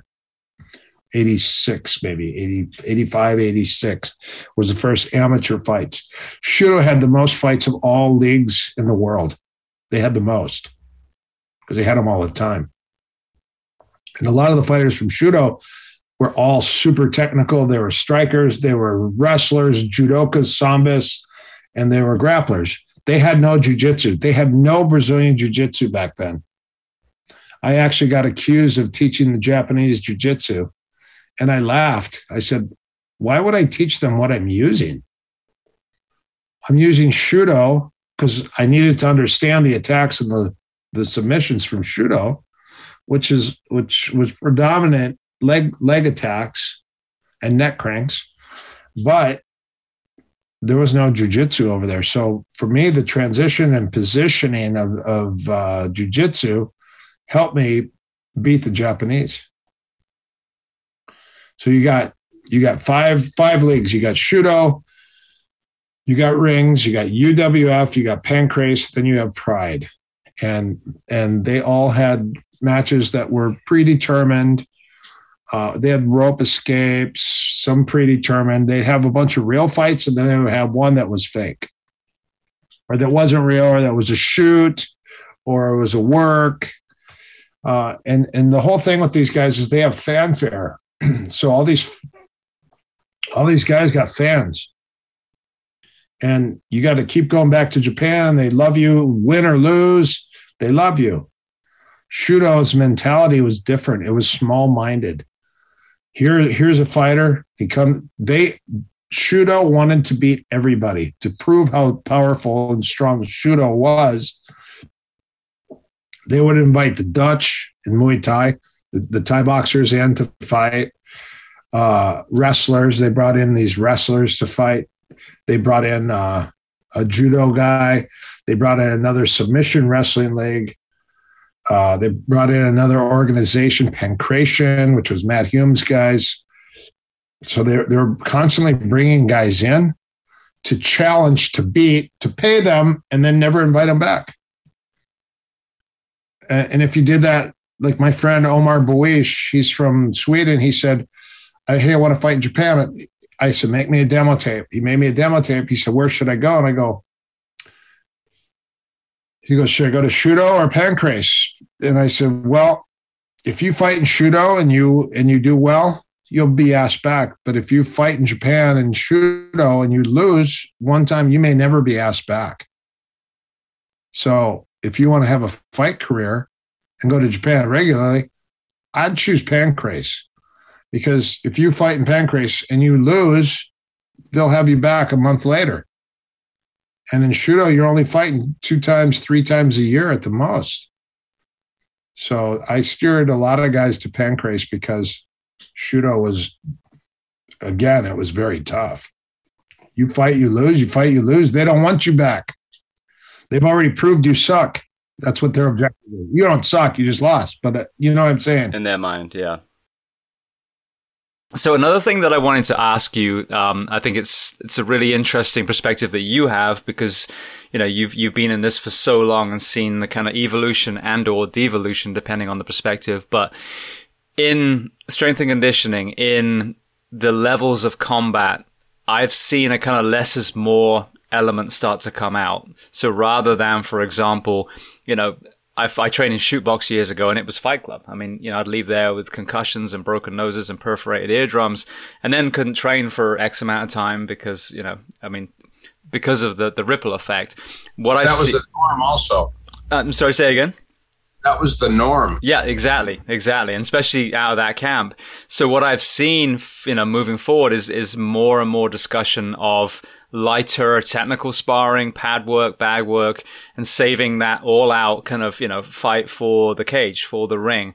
So through your perspective, what have you seen as far as that level of contact, versus what is there now? And then maybe, you know, are you seeing even more effectiveness from this less is more philosophy? So timing sparring is invaluable. Usually the guys that are new or that aren't very good are the ones that go really hard. The guys that are really good, you'd never know how good they were because they don't go that hard. And especially during training, or practice. But timing sparring, just so you have your timing down, you could timing spar every day. You could timing spar for a half hour straight without getting tired. The second you start pushing yourself really hard and you bang hard, then everything changes. Your critical thinking, your thought process, your reaction time, your emotions become involved, your ego steps in. So it is good to bang. Some people like to just bang once a week, and then some people, they timing spar. So what we do is we break our stuff down. So we wrestle. We roll for submission. We do ground and pound. We do get-ups. We do cage work, wall walking, getting up, preventing the takedown, not allowing someone, and getting back up. And then we do boxing sparring, kickboxing sparring, clinch sparring. We pull it apart to get better at each aspect, and then we put it back together. When you put it back together, the MMA sparring is for all-around timing, reaction, development of your game, strategy and tactics, your skill sets, what you're strong at, what you're weak at. But that's how you're technically going to get better. And it's very difficult to do that when you're banging hard every day. And also banging hard every day, we used to spar so hard that we had guys that would, like, so we had a few guys that would come in and they would complain that they're not sleeping very well, or they don't sleep at all, or they're only sleeping an hour or two. And that's overtraining. You're overtraining, and you're also getting hit in the head too much. So you might have a concussion that's just like a reoccurring concussion that's preventing you from sleeping. And then they tell me they have vertigo. And I said, you have a concussion. And then the CTE, I don't even know, like what constitutes the name or how you can even identify that you've got a traumatic brain injury, and the thing is here, look at it like this. I had some friends that were in the stunt industry and they were getting ready for a film. And in order for them to get ready for the film, they had to do judo and aikido every day. And they had to get slammed. They're stunt guys, so you got to get slammed over and over and over and over. When you get slammed on the mat like that, you get a concussion. It might be mild, but your body's not used to that impact where you're landing on your back, you're landing on your side, but you're hitting the ground hard. And you do it, 30 to 50 times a day. That's a lot. It's the same thing. So the constant slamming, the constant head trauma, like I said, you can timing spar, but there's also something we call pressure testing, and that's a big secret. Our pressure testing, so if you got a fight, 2 weeks out of your fight, you get pressure tested. It's extremely important because what we do is we put you in, let's say you got a 3 5-minute round fight. So sometimes we'll put you in for 4 or 5 minute rounds or 6-minute rounds. We might change it to so you just have an extra minute or just 5 minutes, but you get a fresh person.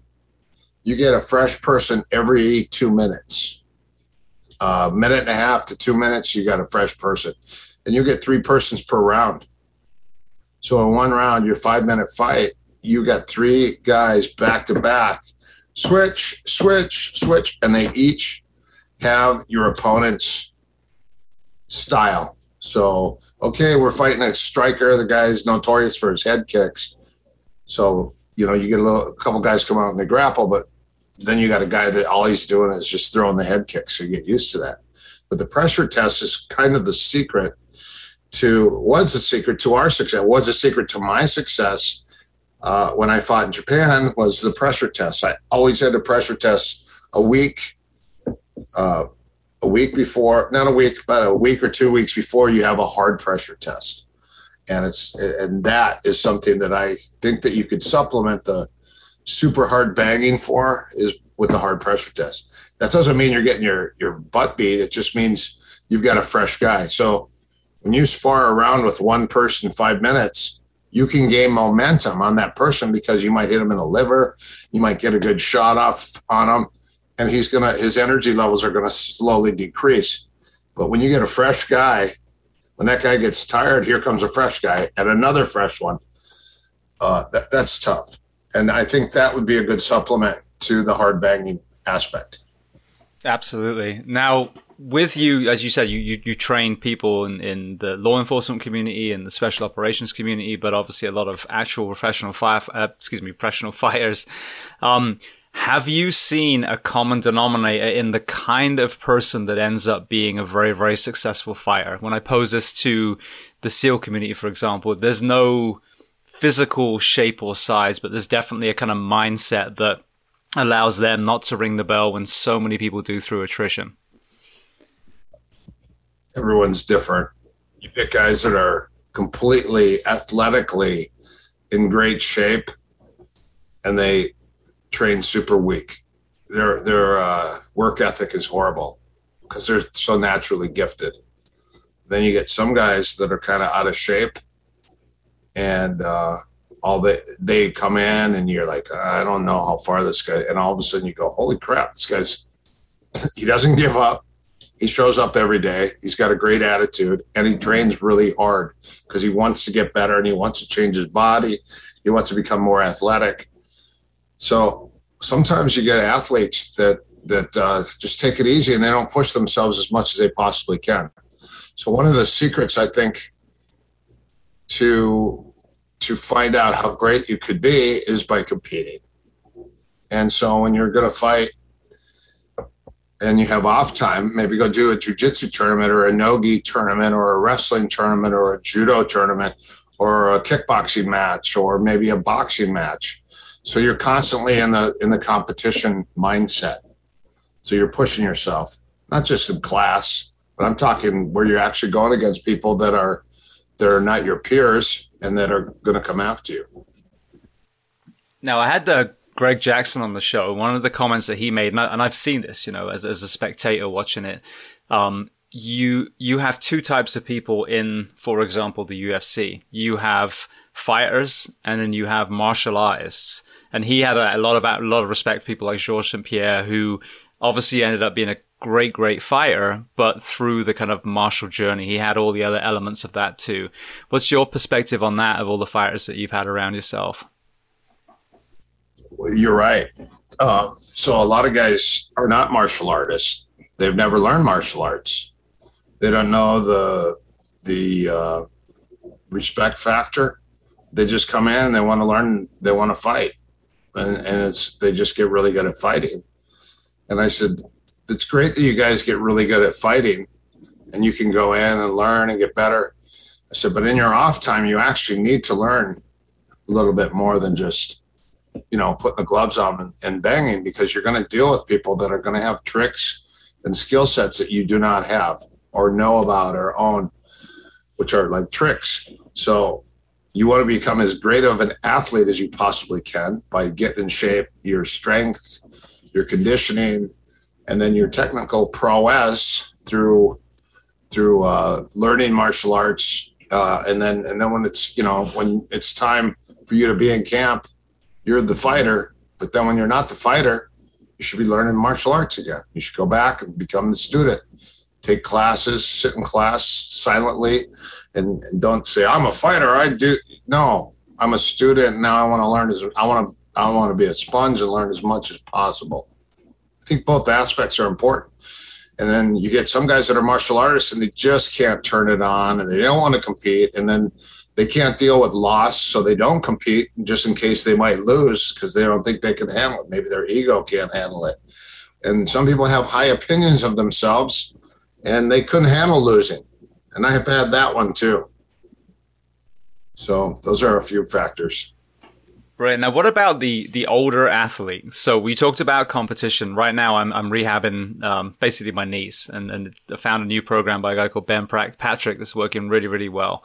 But I'm having to kind of undo the injuries of being a firefighter, increase my mobility. So I'm in the jiu-jitsu gym now, and there's a lot of talk of competition. It's a competitive gym.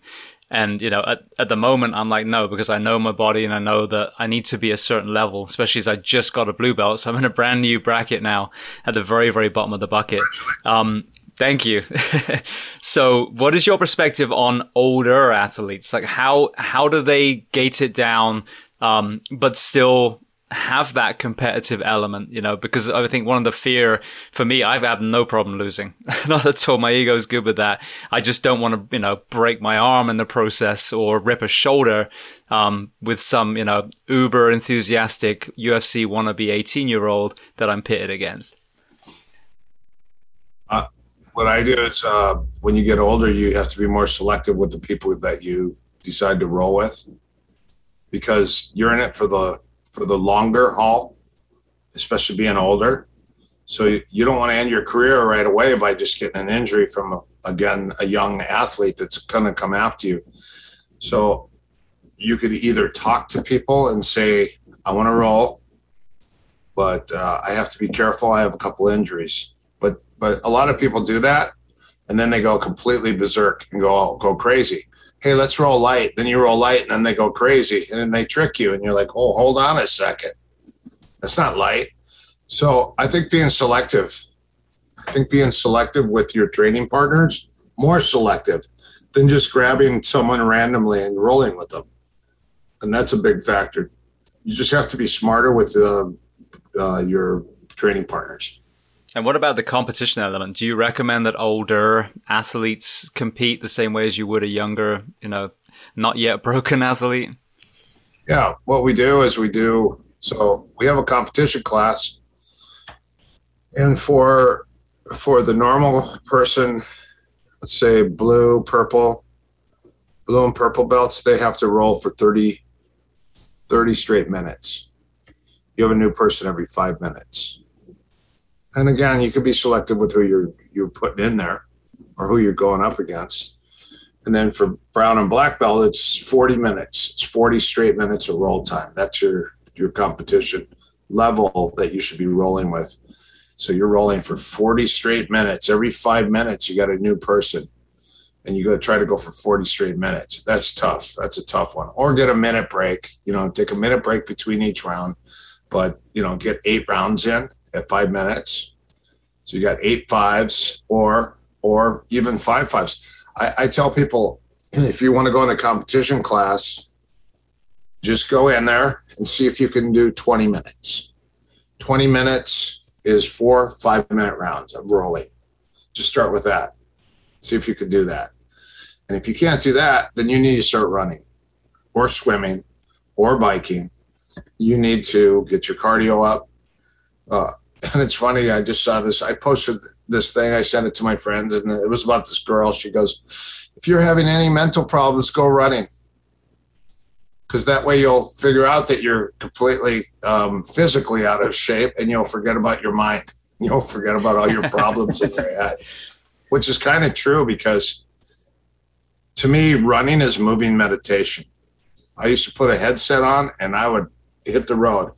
And I lived in a neighborhood of hills. So I'd run up and down these hills all the time with a headset on. And it was the nicest thing ever.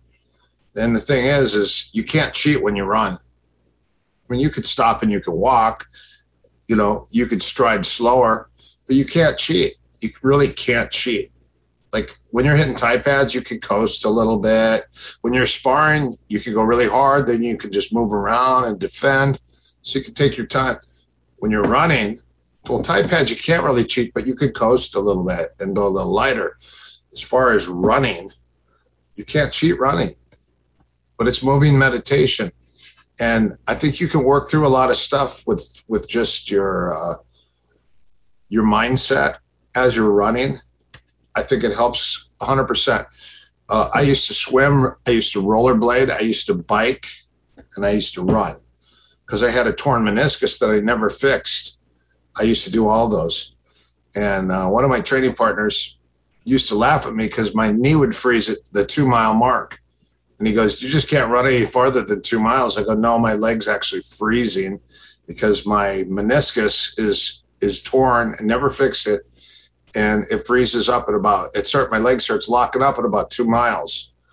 So I said, there's other things that I could do that are just as valuable. And he said, like what? I go, rollerblade. And he got mad at me. He goes, rollerblading, that's easy. There's no effort that goes into that. And I have speed skates. And I would get down really low and I would sprint on my skates. It's a hard workout. And it busts your legs and your butt. So rollerblading does it. And I realized the reason he said that was because he couldn't rollerblade. So he said, yeah, if you can't run, you're a puss. And I said, no, I'm going to rollerblade. I'm going to go to the pool. I'm going to do laps in the pool. Even to my last fight, I swam right before my fight. I was doing wall-to-wall underground breath holds. So I would go from one wall to the other and make it back to the other wall, underwater breath holds. And I'll tell you something. I was dieting because I had to lose 15 pounds in 4 days. And I don't like to do it with the sauna. I run. I get on the road the first thing in the morning and I run. No matter what, I go out and run. I had a broken ankle. I taped my ankle. I ran 3 miles. And then I was at the pool doing laps in the pool. You swim, you do crawl strokes. Then you do leg kicks with the board. And then you put a buoy between your legs. You do all your crawl strokes, kickboard with the legs. And then after that, I would do breaststrokes and crawl strokes from wall to wall. And then I do underwater wall to wall holds. And then I run in the pool. So I run for resistance wall to wall. I go forward, back, side, and side left, side right. The pool is amazing for your body, especially when you're older. It helps your knees stay strong. So I really love that. And then also the Aerodyne. You can't ever beat an Aerodyne. Aerodyne bike is the best bike for fartleks and sprints. And you do 30 seconds on, 30 seconds off for 5 straight minutes. That's a good workout. It's a horrible workout. Fartleks with that. Do you have an Aerodyne? We do, yeah. So I coach at a CrossFit gym, and they got several. They call it Satan's Chariot. Oh, exactly. That thing's great. Yeah, and, the design really hasn't changed for countless years. I mean, they've made it a little bit better now, but... Yeah, it's amazing. I mean, you can literally 60 seconds and you can be falling off the damn thing. So the all over body effect is mind-blowing, really. And the rowing machine, too. The VersaClimber is the hardest. That's why it's the least used piece of equipment in your gym. If you have a VersaClimber, it'll have dust on it. Guys, they don't want to use that thing. That's a tough one. But the rowing machine is just as hard, too. Absolutely. If you know how to use it. Yeah, no, absolutely. I mean, basically, if you're doing it right, it's almost a clean every single time you're pulling. Guys were laughing at me, like, because I would mix my cardio up. I would go on. I do the 10. So I would jog on the treadmill, and then I'd run on the treadmill, and then I hit the bike. And there was two different types of bikes. One where you sat over, and one where you sat back. So one was more for your legs, and the other one was for your whole body. And then I get on the recumbrant hand bike. Those things are great for boxing. Have you seen those? Yeah. They use them a lot in rehab and when people are hurt, and it's a way of keeping them moving.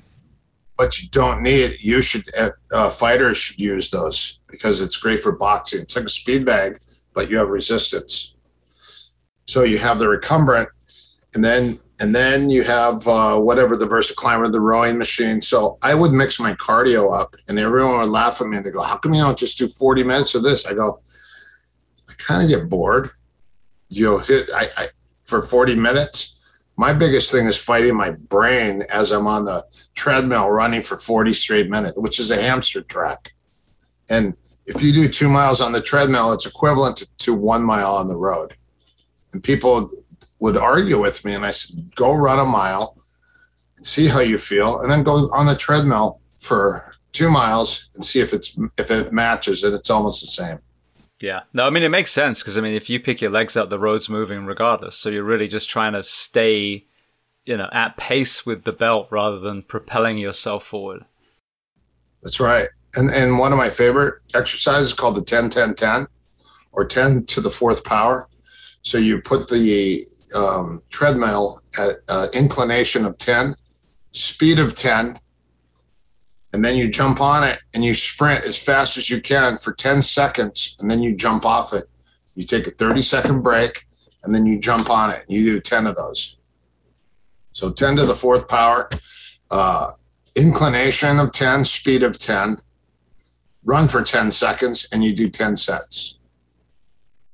Have you ever tried that one? No, but that sounds awesome. I mean, the different kind of algorithms they have in CrossFit, some of them are very, very short amount of time, but it's all intensity too, isn't it? I mean, if you're doing high intensity, you literally only need 10 seconds. I mean, think about sprinters. Right. But the biggest thing is that you stand on the side of the treadmill and you put your hands on the handles, on the, whatever the poles or what are they called? Yeah, like the handrail. Yeah, the handrail. So you hold the handrail, and then when you jump on with your hands on the handrail. You don't jump on it because you go flying off.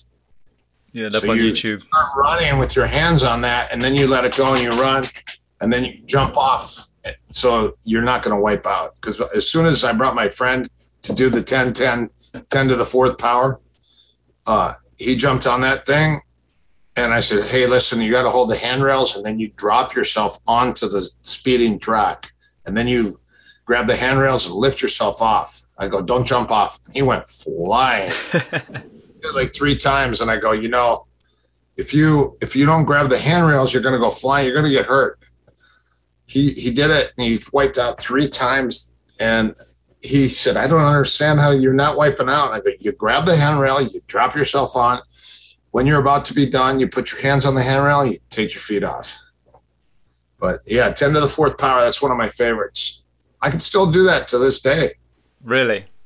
That's tough, but I love that. That's I use that at the end of my workout. So when I go lift weights, then I do the 10 to the fourth power. Brilliant. Well, you talked about running being meditation, and that kind of is a good segue for another something that we wanted to talk about. Transition out of the military, police, fire is well known to be a very challenging time. You know, we've identified as the cop, the firefighter, the soldier.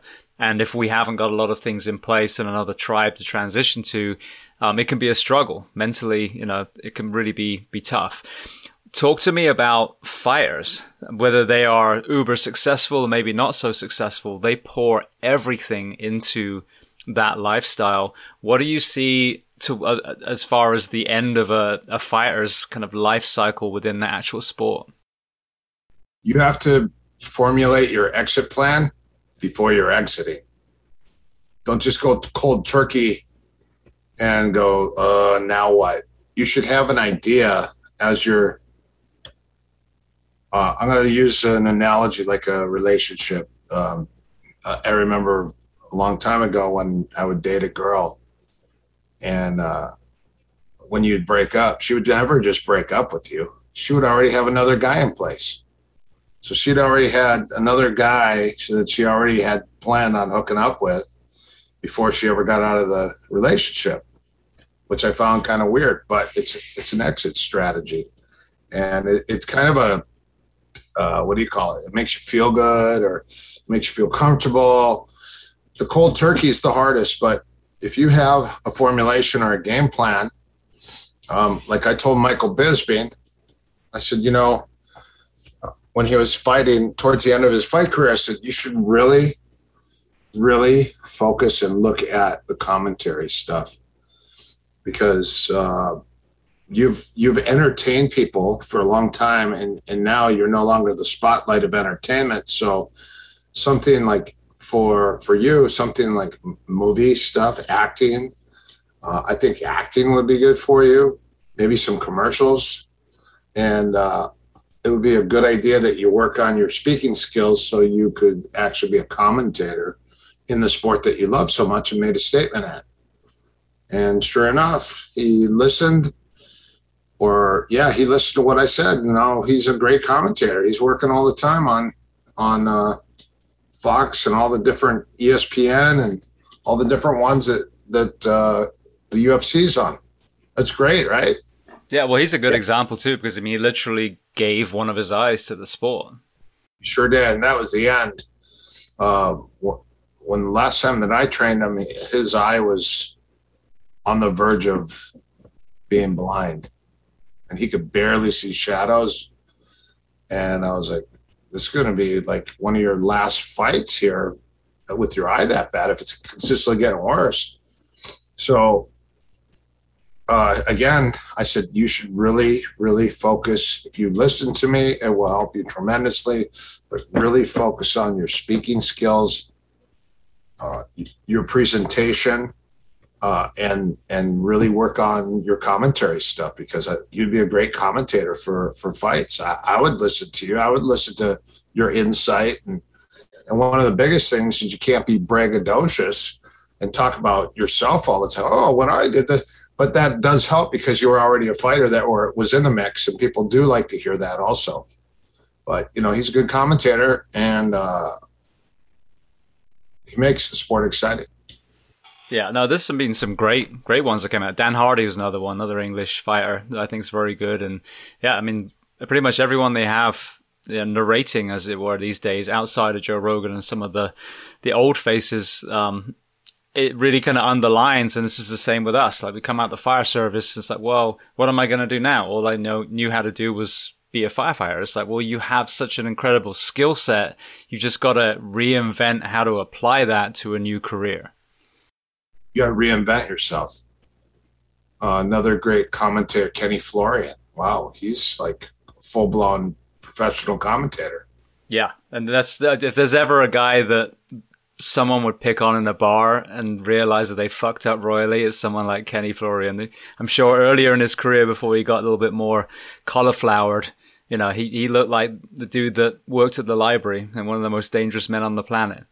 Unassuming. And when you listen to him talk, you would never know that he was a fighter. No, that humility. Yeah. So I like that aspect. Cormier's doing the same thing, but that's kind of a thing. I started commentating. I was going to do more commentating.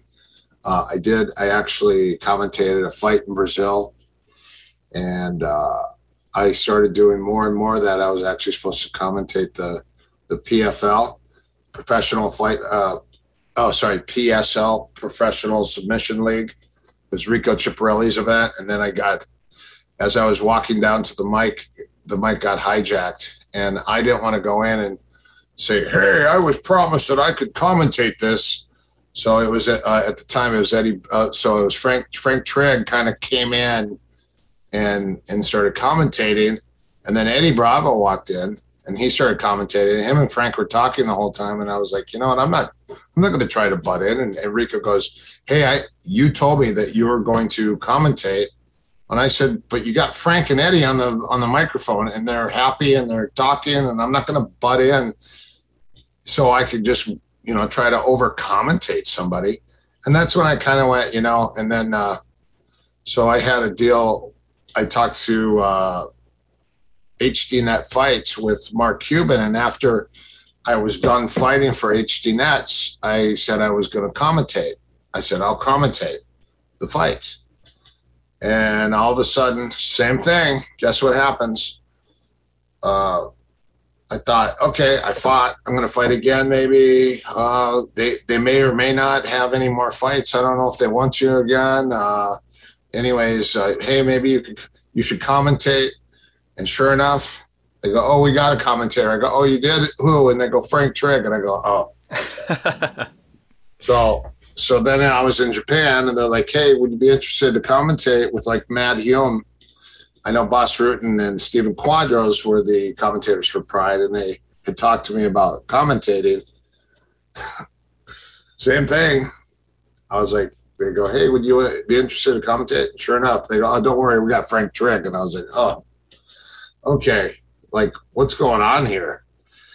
And I just said, what? I'm not supposed to commentate, because if I was, I'd be in the commentator spot. So I just said, what?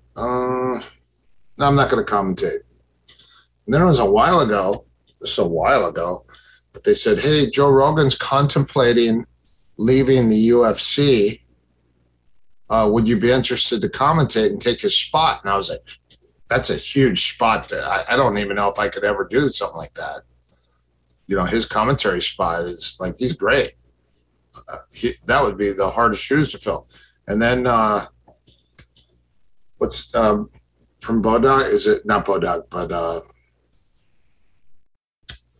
from Bellator, is it Jimmy, what's Jimmy's last name? I'm trying to remember now. I haven't watched Bellator for quite a while. So Jimmy, I forget his last name. Sorry. Anyways, he sounds a lot like Joe Rogan. Kind of looks like Joe Rogan. He shaved his head. Jimmy was Dean Lister's fighter, and he fought James Wilkes in King of the Cage. And he became a commentator. Sounds a lot like Joe Rogan. Sometimes, like, I'm not watching the TV, but I'm listening. I'll listen to the fights. And when he's talking, I'm like, is that Joe Rogan? He's on Bellator. But it's not. But anyways, that would be a tough shoe to fill. Joe Rogan's been on the UFC, because he knows so much about each fighter and each camp, and that takes a lot of work. Yeah, well, Joe's done such an amazing job. One of his podcasts is one of the ones that I listened to that really kind of sent me down this road as well. But where he is now, and the voice and the platform that he has, is kind of a voice of reason, amongst a lot of things, but especially this last year or so. It's mind blowing that a stand-up comedian from Boston is now, this voice that so many people in the US not only are listening to him specifically, but he's getting all these great minds, he's having great conversations, and therefore getting people to really question a lot of things. So, that man's genesis is mind-blowing to watch. Well, he had that TV show. Did you see his TV show? Was it the Fear Factor one, or the Man Show was another one he was on? Question Everything, or Joe Rogan Questions Everything, or something like that. Oh, no, I didn't see that one. so he ended up going in, and so he would go check out places like HAARP and a lot of places where there's conspiracies, and he would go in and try to debunk it, Area 51. And I don't know if he ever did that, but, I saw the HAARP one and I thought it was really great. And I was like, that's good. But I think what happens when you get involved with exposing conspiracies, I think you get phone calls. And they're like, hey, I saw your show. Yeah, you can't talk about stuff like that. Is your address so-and-so? Don't you reside there with your wife and your 2 kids, Jason and Emily? And then you're like, okay. So I'm wondering if something like that could have happened, Yeah, well, I think even Spotify, if I'm not mistaken, after he signed exclusively with them, I think several of his episodes went away. They decided that they weren't, appropriate, quote unquote. So that's the problem when, the bigger you get and the more corporate elements you allow into your life, sadly, the less of a platform you really have, because you're relying now on, you've kind of sold your source, your nucleus to another entity. So now in a way, they're kind of controlling you to a point. That's jealousy, and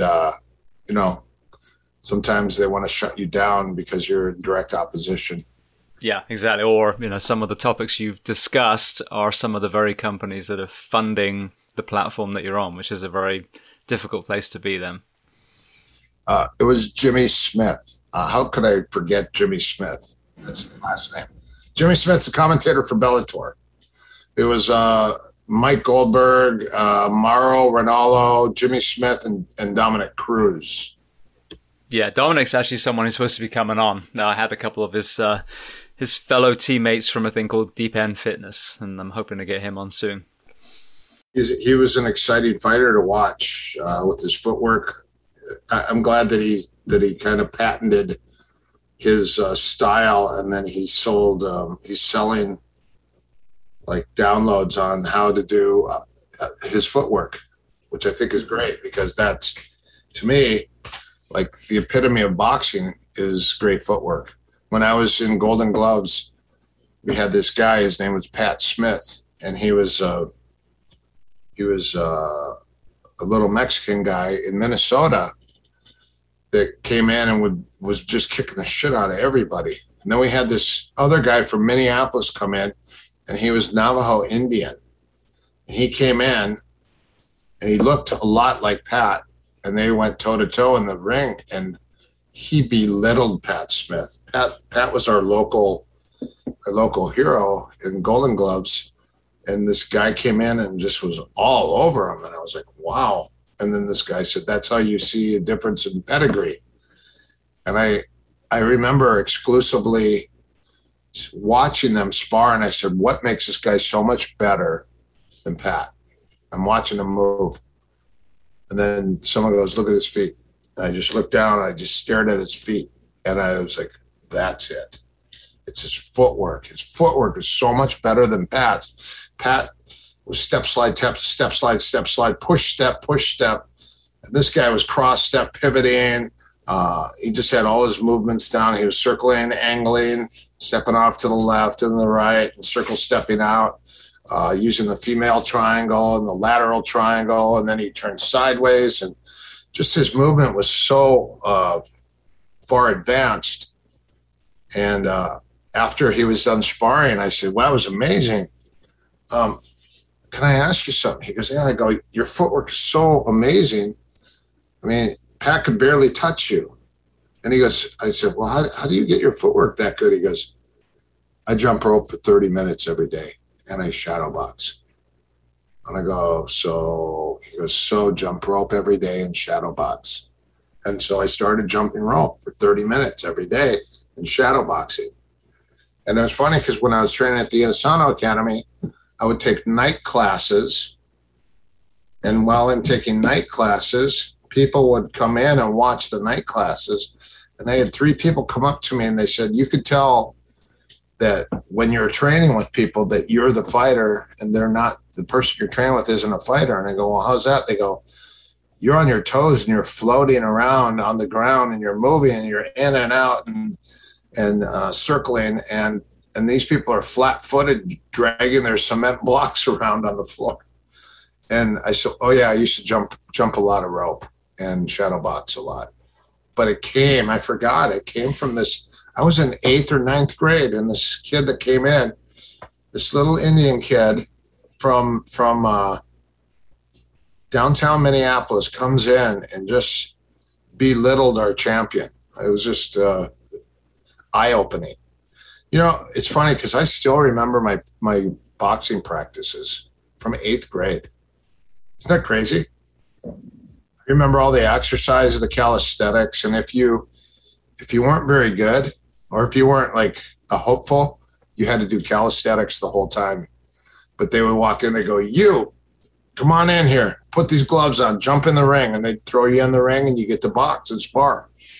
And that happened to me, and my best friend and I were training at the time, and he'd get so mad that they would call me out of practice to spar, just to box. And they go, you have a good future. You should consider competing. So I did.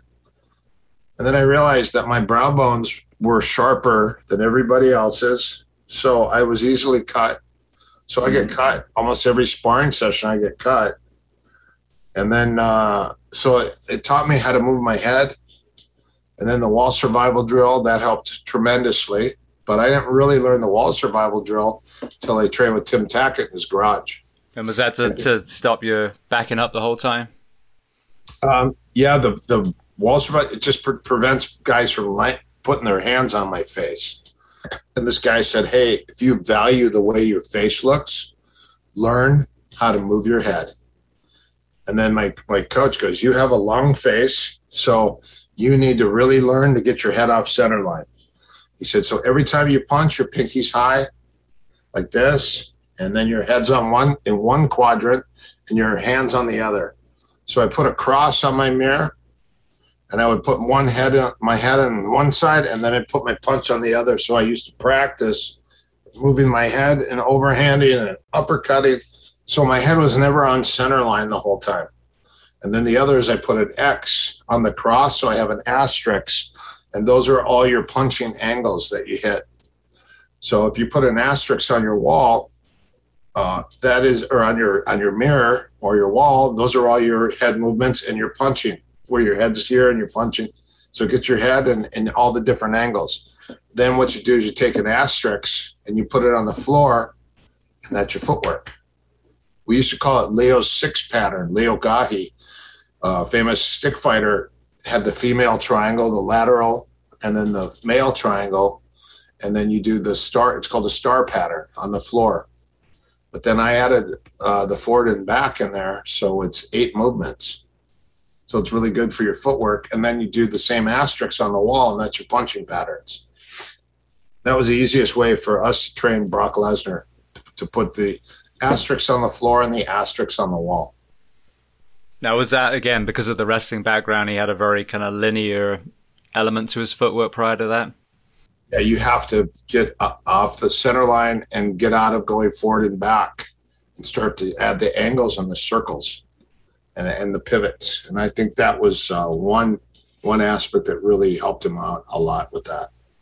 Beautiful. Well, I'm sure people listening are fascinated by your journey through the martial arts. Obviously, the stunt world is another interesting thing, especially for me being in it too. But you have an entire library, obviously, of your work. Tell me about Combat Submission Wrestling, and then where can people access all of that online? So when I was training, I had won the belts of Japan. I had 2 belts, and I wasn't really able to certify or qualify anyone. I wasn't able to give any ranking in Shudo whatsoever until I retired from fighting. He said, oh, now you can promote Shudo. And I go, it's kind of late. And at the same time, I was a blue belt in jiu-jitsu, And I had my blue belt for nearly 17 years, 16 years, 16 plus. And I wasn't able to promote anyone in jiu-jitsu. And so I said, all I want to do is have good training partners and people that I could train with so I can get ready for my fights. I go, I don't care about any rank and anything that doesn't matter to me. What matters is if I get my ass kicked in my fight, that matters to me. So I want to train as hard as I can. I want the best coaches in the world, and I just want to train super hard. I don't care about a rank. Well, when you're starting to get older, what's your exit plan out of fighting? Often teaching. You got to get your rank. Someone goes, hey, so you have to have a rank in something. So that never concerned me until I was getting towards the end of my fighting. I was like, you know what? I should probably go start getting my rank and stuff and making it a bigger deal. Because I was never a paper chaser or a belt chaser. All I wanted was a skill and good training partners. I didn't care about anything else. I don't need an award. My award was not losing my fight. That was my award. And if you lose a fight, you lose a fight. If your fight stays a loss, if you're not learning from your fight, you're either fighting and winning or fighting and learning, not fighting and losing. There's a big difference. You have to learn from every situation. I got armbarred by Carlos Newton. I'd never been armbarred. Even when we're rolling, I'd never been armbarred from the guard. I've always stacked and passed and ripped my arm out. And he spun under me. He hit a helicopter and spun under me, and I landed on my head. And after that fight, I had 5 guys teach me armbar escapes.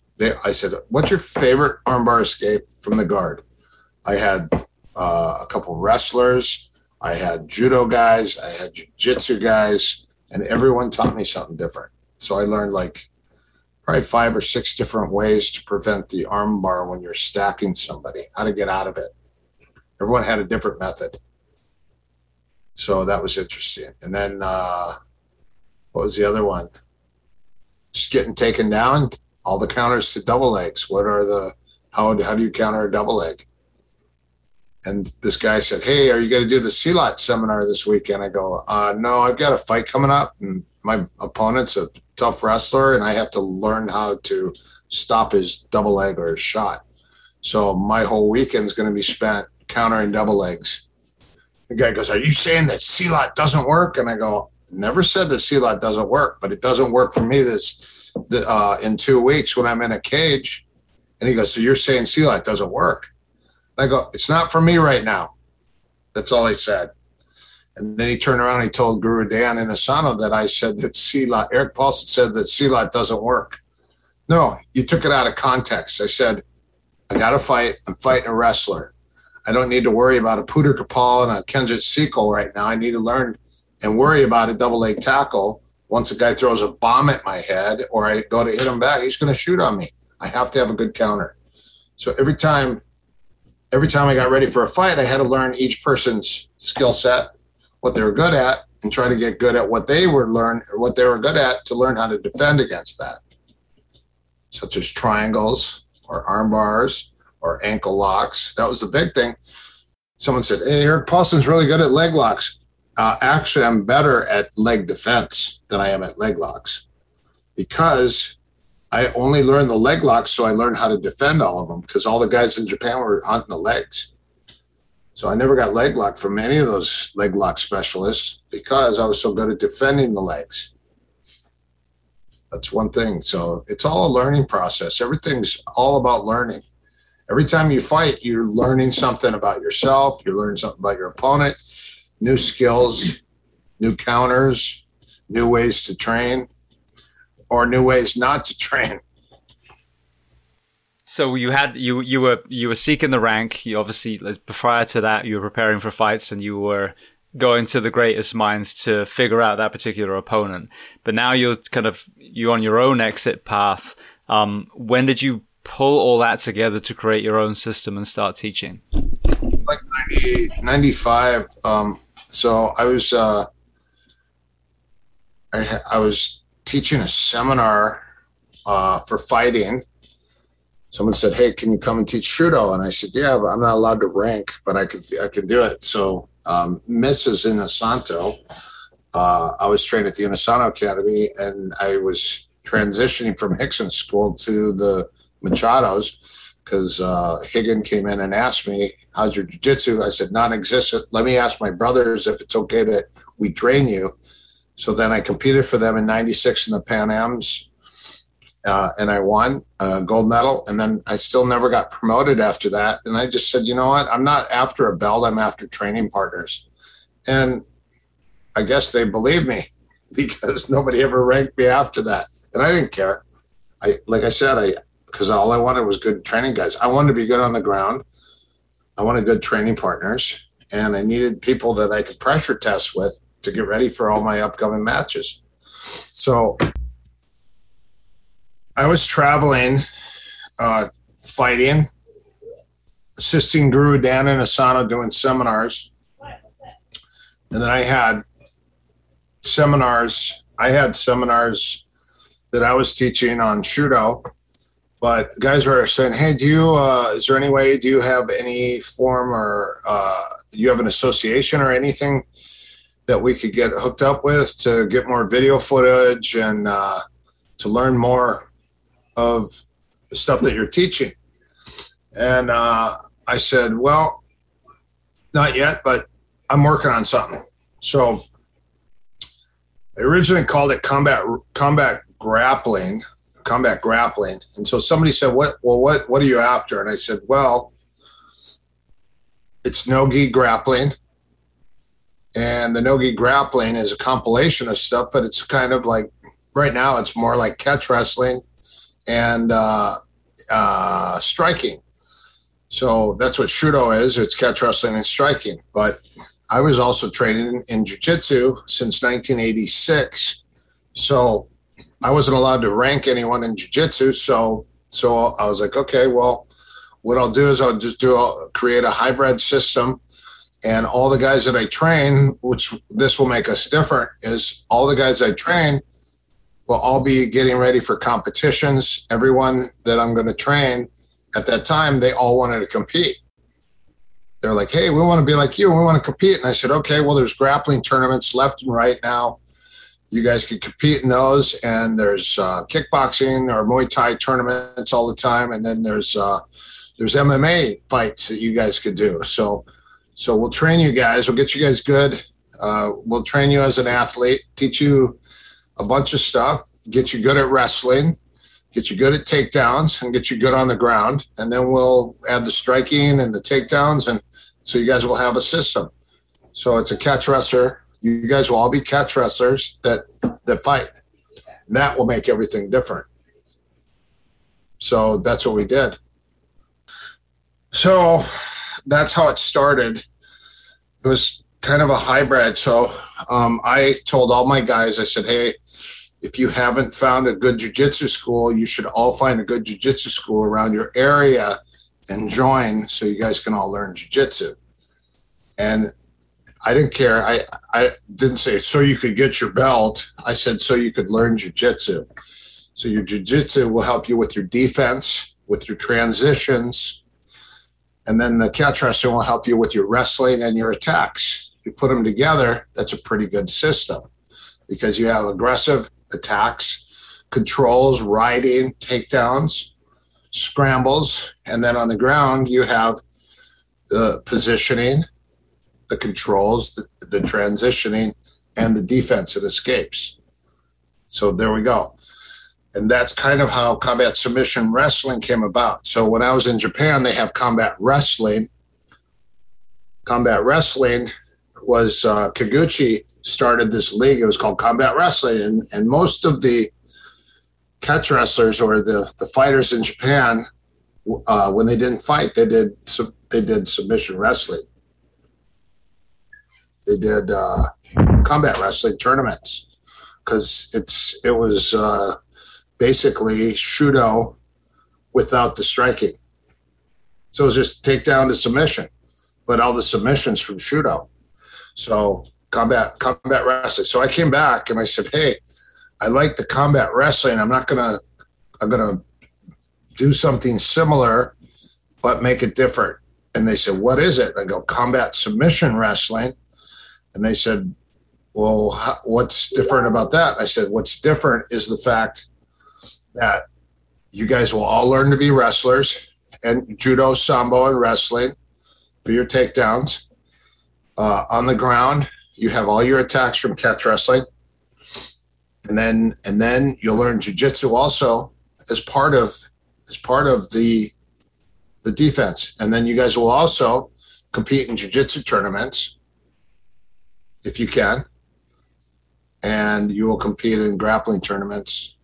And then you guys will also fight. All you guys will fight. You have to have the combative aspect of the grappling, which is fighting, which is ground and pound or punching, kicking, takedown, and grappling. If you guys have that aspect, then you guys are like more complete fighters. So let's change it and let's add some weapons. Let's put some weapons in it too. So now you guys got Kali. So you guys could stick fight. You're good at takedowns. So we'll add the takedowns with the stick fighting and the ground grappling with the ground and pound. So that's that aspect. So now you can fight with a weapon, or you could go just straight MMA style, punching, kicking, throwing, submission, shudo, or submission wrestling. Or if you want to put a gi on, you could do judo, sambo, or jiu-jitsu. And they're like, hey, good idea. So and I said, that's very JKD of the grappling or the fighting, which is just a continuation, which is more athletically inclined. It's not so much of a technical aspect as it is athletic and sport-like, because all we did is we sparred and we rolled every day. That was par for the course. We would do takedowns. We would do boxing. We would do kickboxing. We would do shoot boxing. We would do MMA. We would do ground and pound, clinching, ground and pound. And then we would just do clinching to takedown to submission wrestling. That was it. That's how it came about. Beautiful. So talk to me about what's there today. So people listening, if they want to access, some of your training, are there places where they can actually physically learn? Is there online content? Oh, so we created the CSW Association, Combat Submission Wrestling Association. We have approximately 150 members that are flying our flag and running our programs through their schools. And we have a Core 3 program, which is submission wrestling, the CSW submission wrestling levels 1 through 10. There's 1 through 5, which is the 5 basic positions: crossbody, closed guard, kneeling, back position, and mount. And then we have the secondary, which is 6 through 10, which is half guard, side half guard, butterfly guard, X guard, half guard, side half guard. I already said that. Stretch guard. Then we go into Keisagatame, Kazuri Keisagatame, north and south. And we address all the secondary positions. That's 6 through 10.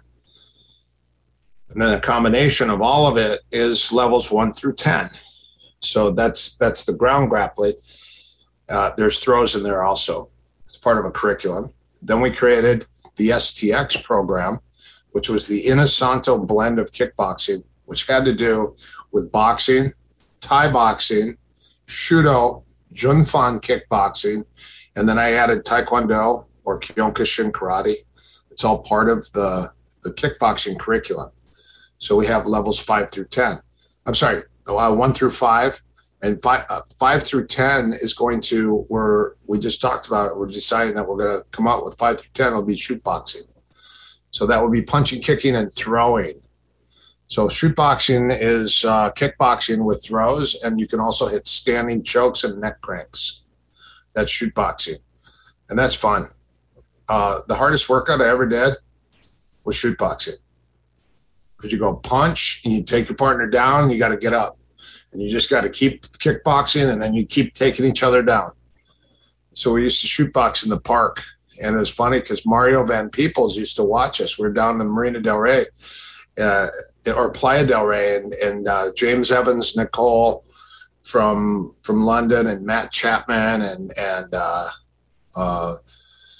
some of the guys like David Lee. David Lee came out, Rick Young, and some of these guys came out to train, and we would just sit in the park and spar. It was just regular. We'd punch, we'd kick, we'd do kickboxing, and then we do shoot boxing, and then we do MMA, and then ground and pound, and just grappling. And you end up just grappling in the end. But the ground and pound was fun too, because it's real. And I just thought, if you're gonna add reality to your grappling, you have to add striking. So once every 2 weeks, we put MMA gloves on in our jiu-jitsu class, and we make them strike. Because you get so used to sport jiu-jitsu that you do positions and sweeps and your face is wide open to get punched. So that's not great for the street. Once you start addressing the striking aspect on the ground, then it's better for self-defense. Absolutely. Well, for people listening, where can they find CSW? Just ericpaulson.com. And we also have an MMA program that we're finishing up. So we have the no-gi CSW 1 through 10. And again, we're adding more to that too. It's constantly growing and changing. Then we have the STX kickboxing, and we added the shoot boxing. So that's going to be a part of that. And then we have the MMA program, which is punching, kicking, throwing, and submission. That's a very diverse program. Then I just added a jiu-jitsu program because a lot of the guys were training jiu-jitsu and they quit training with their trainer. They were at a school for a while and they quit, or they moved and they don't have guys. So that was another thing. My whole jiu-jitsu program wasn't to create my own jiu-jitsu. It was to let my guys continue in their jiu-jitsu training, some of the guys that lost their teachers, so they could continue their education and get their ranking in jiu-jitsu because they're having a school. And right now, amazingly, my school used to be all no-gi and kickboxing and MMA, and those are the most popular programs in my school. And it's done a 180, and it's all my jiu-jitsu program is my biggest program in my school now. And everyone wants to put a gi on. I think everyone just wants to get a belt or something. I don't know. But hey, to each his own. And for a school, it helps with the retention, because when you start the jiu-jitsu program, it's a 10-year program to get your black belt. I mean, for some reason, for a lot of guys, it might be a lot faster than that, 4 years or 5 years. But on the average in a no-gi grappling program, that people would only last for 2 years or 3 years at the most in the no-gi. But with the gi, they last for 5 to 10 years. So it's elongated the history of my students. And then you have the lifers, the guys that will always be around, till they die. But those are the hard ones to find, the lifers. But I do have guys that have been with me for 30 some years. They still are around and they're teaching. And the thing is when you belt people, it empowers them also. But what I don't like is, I used to train at the Machados, and I would see a guy get his black belt and then suddenly just leave the school and go open his own school right down the road. And the black belt was a reason for someone to just go open their own school. Hey, here's a license for you to go open a school right down the road from your teacher. And I thought that was kind of odd. I didn't really care for that. So for me, I never wanted to have a school, but I had a lot of guys I was training for fights. So I had a club. The club's different than a school. I just had a group of guys and we all competed and we trained all the time. And I was training other pro fighters that were getting ready for fights, and all my guys wanted to spar and train with those guys. And then suddenly I started branching out and I go, hey, would you guys be interested to do a gi grappling class? And they go, I don't know, let's try it. And then all of a sudden it just blew up. hey, do you guys want to do a no-gi grappling, like a catch wrestling or a submission wrestling class? Oh, yeah. Let's try it. Blew up. You guys, we're going to do a kickboxing class. One of the classes is going to be all pads to heavy bags and drilling, and then the other is going to be all sparring. Let's do it. Boom. That took off. MMA, I only train MMA for fighters. I don't teach normal people MMA. I used to, but on seminars I do, because I've actually formatted MMA to the point where you're a normal mom and pop, you're a normal 9-to-5 person, and you can learn how to fight and utilize all the MMA stuff without having to spar with everybody and get your face punched in every day. So there's a lot of drills that we put together for that type of training. Great training too, because it's kickboxing and throwing and takedowns and ground and pound and submission, and it's fun to learn. So for some people, it's not fun to fight though, and for others, they want to fight. And I said, okay, well, if you want to fight, you have to give us 5 days a week. Oh, I can't do that. Well, then you're not going to fight. You're not going to fight for us.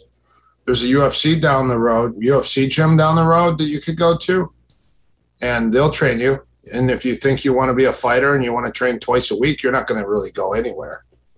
You know, you'll fight in a bunch of little shows around the area, but you're never going to make it to a big league training 2 or 3 days a week. You have to do 5 days a week. I let my guys off the hook by training 3 days a week, but nobody really aspired to go to the big leagues. And if they did, they started training 5 or 6 days a week. I train 5 or 6 days a week for my fights. I always train at least 5 days a week and twice a day, sometimes 3 times a day, because I would do my morning workout. I would lift weights in the day and run. I always either ran or lifted weights in the day or swam, and then I had my night workout. My morning workout was more kickboxing and shoot boxing and pads. My day workout was lifting weights or running. And then my night workout was wrestling and submission. But I trained 5 days a week. So I couldn't understand as a coach how I got guys coming in 2 or 3 days a week and not doing 5 days a week. You know, even 4 days a week to me wasn't enough. So what are you doing in 3 extra? Where are you those 3 extra days? How come you're not doing anything? Oh, I'm running. Oh, okay. Do you have a videotape of that? Can you send me your video? Show me your video of you running. Oh, I don't videotape it. Well, then I don't believe you. You know, so that's the thing. So I made everyone run before practice. I said, bring your shoes. You're running. You guys are hitting 2 miles or 3 miles before practice. It's required. That way, I was assured that everyone was running.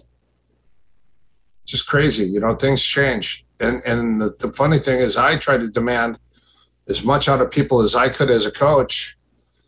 And then now the guys are even demanded more than what I was demanding. So things change. Everyone's different.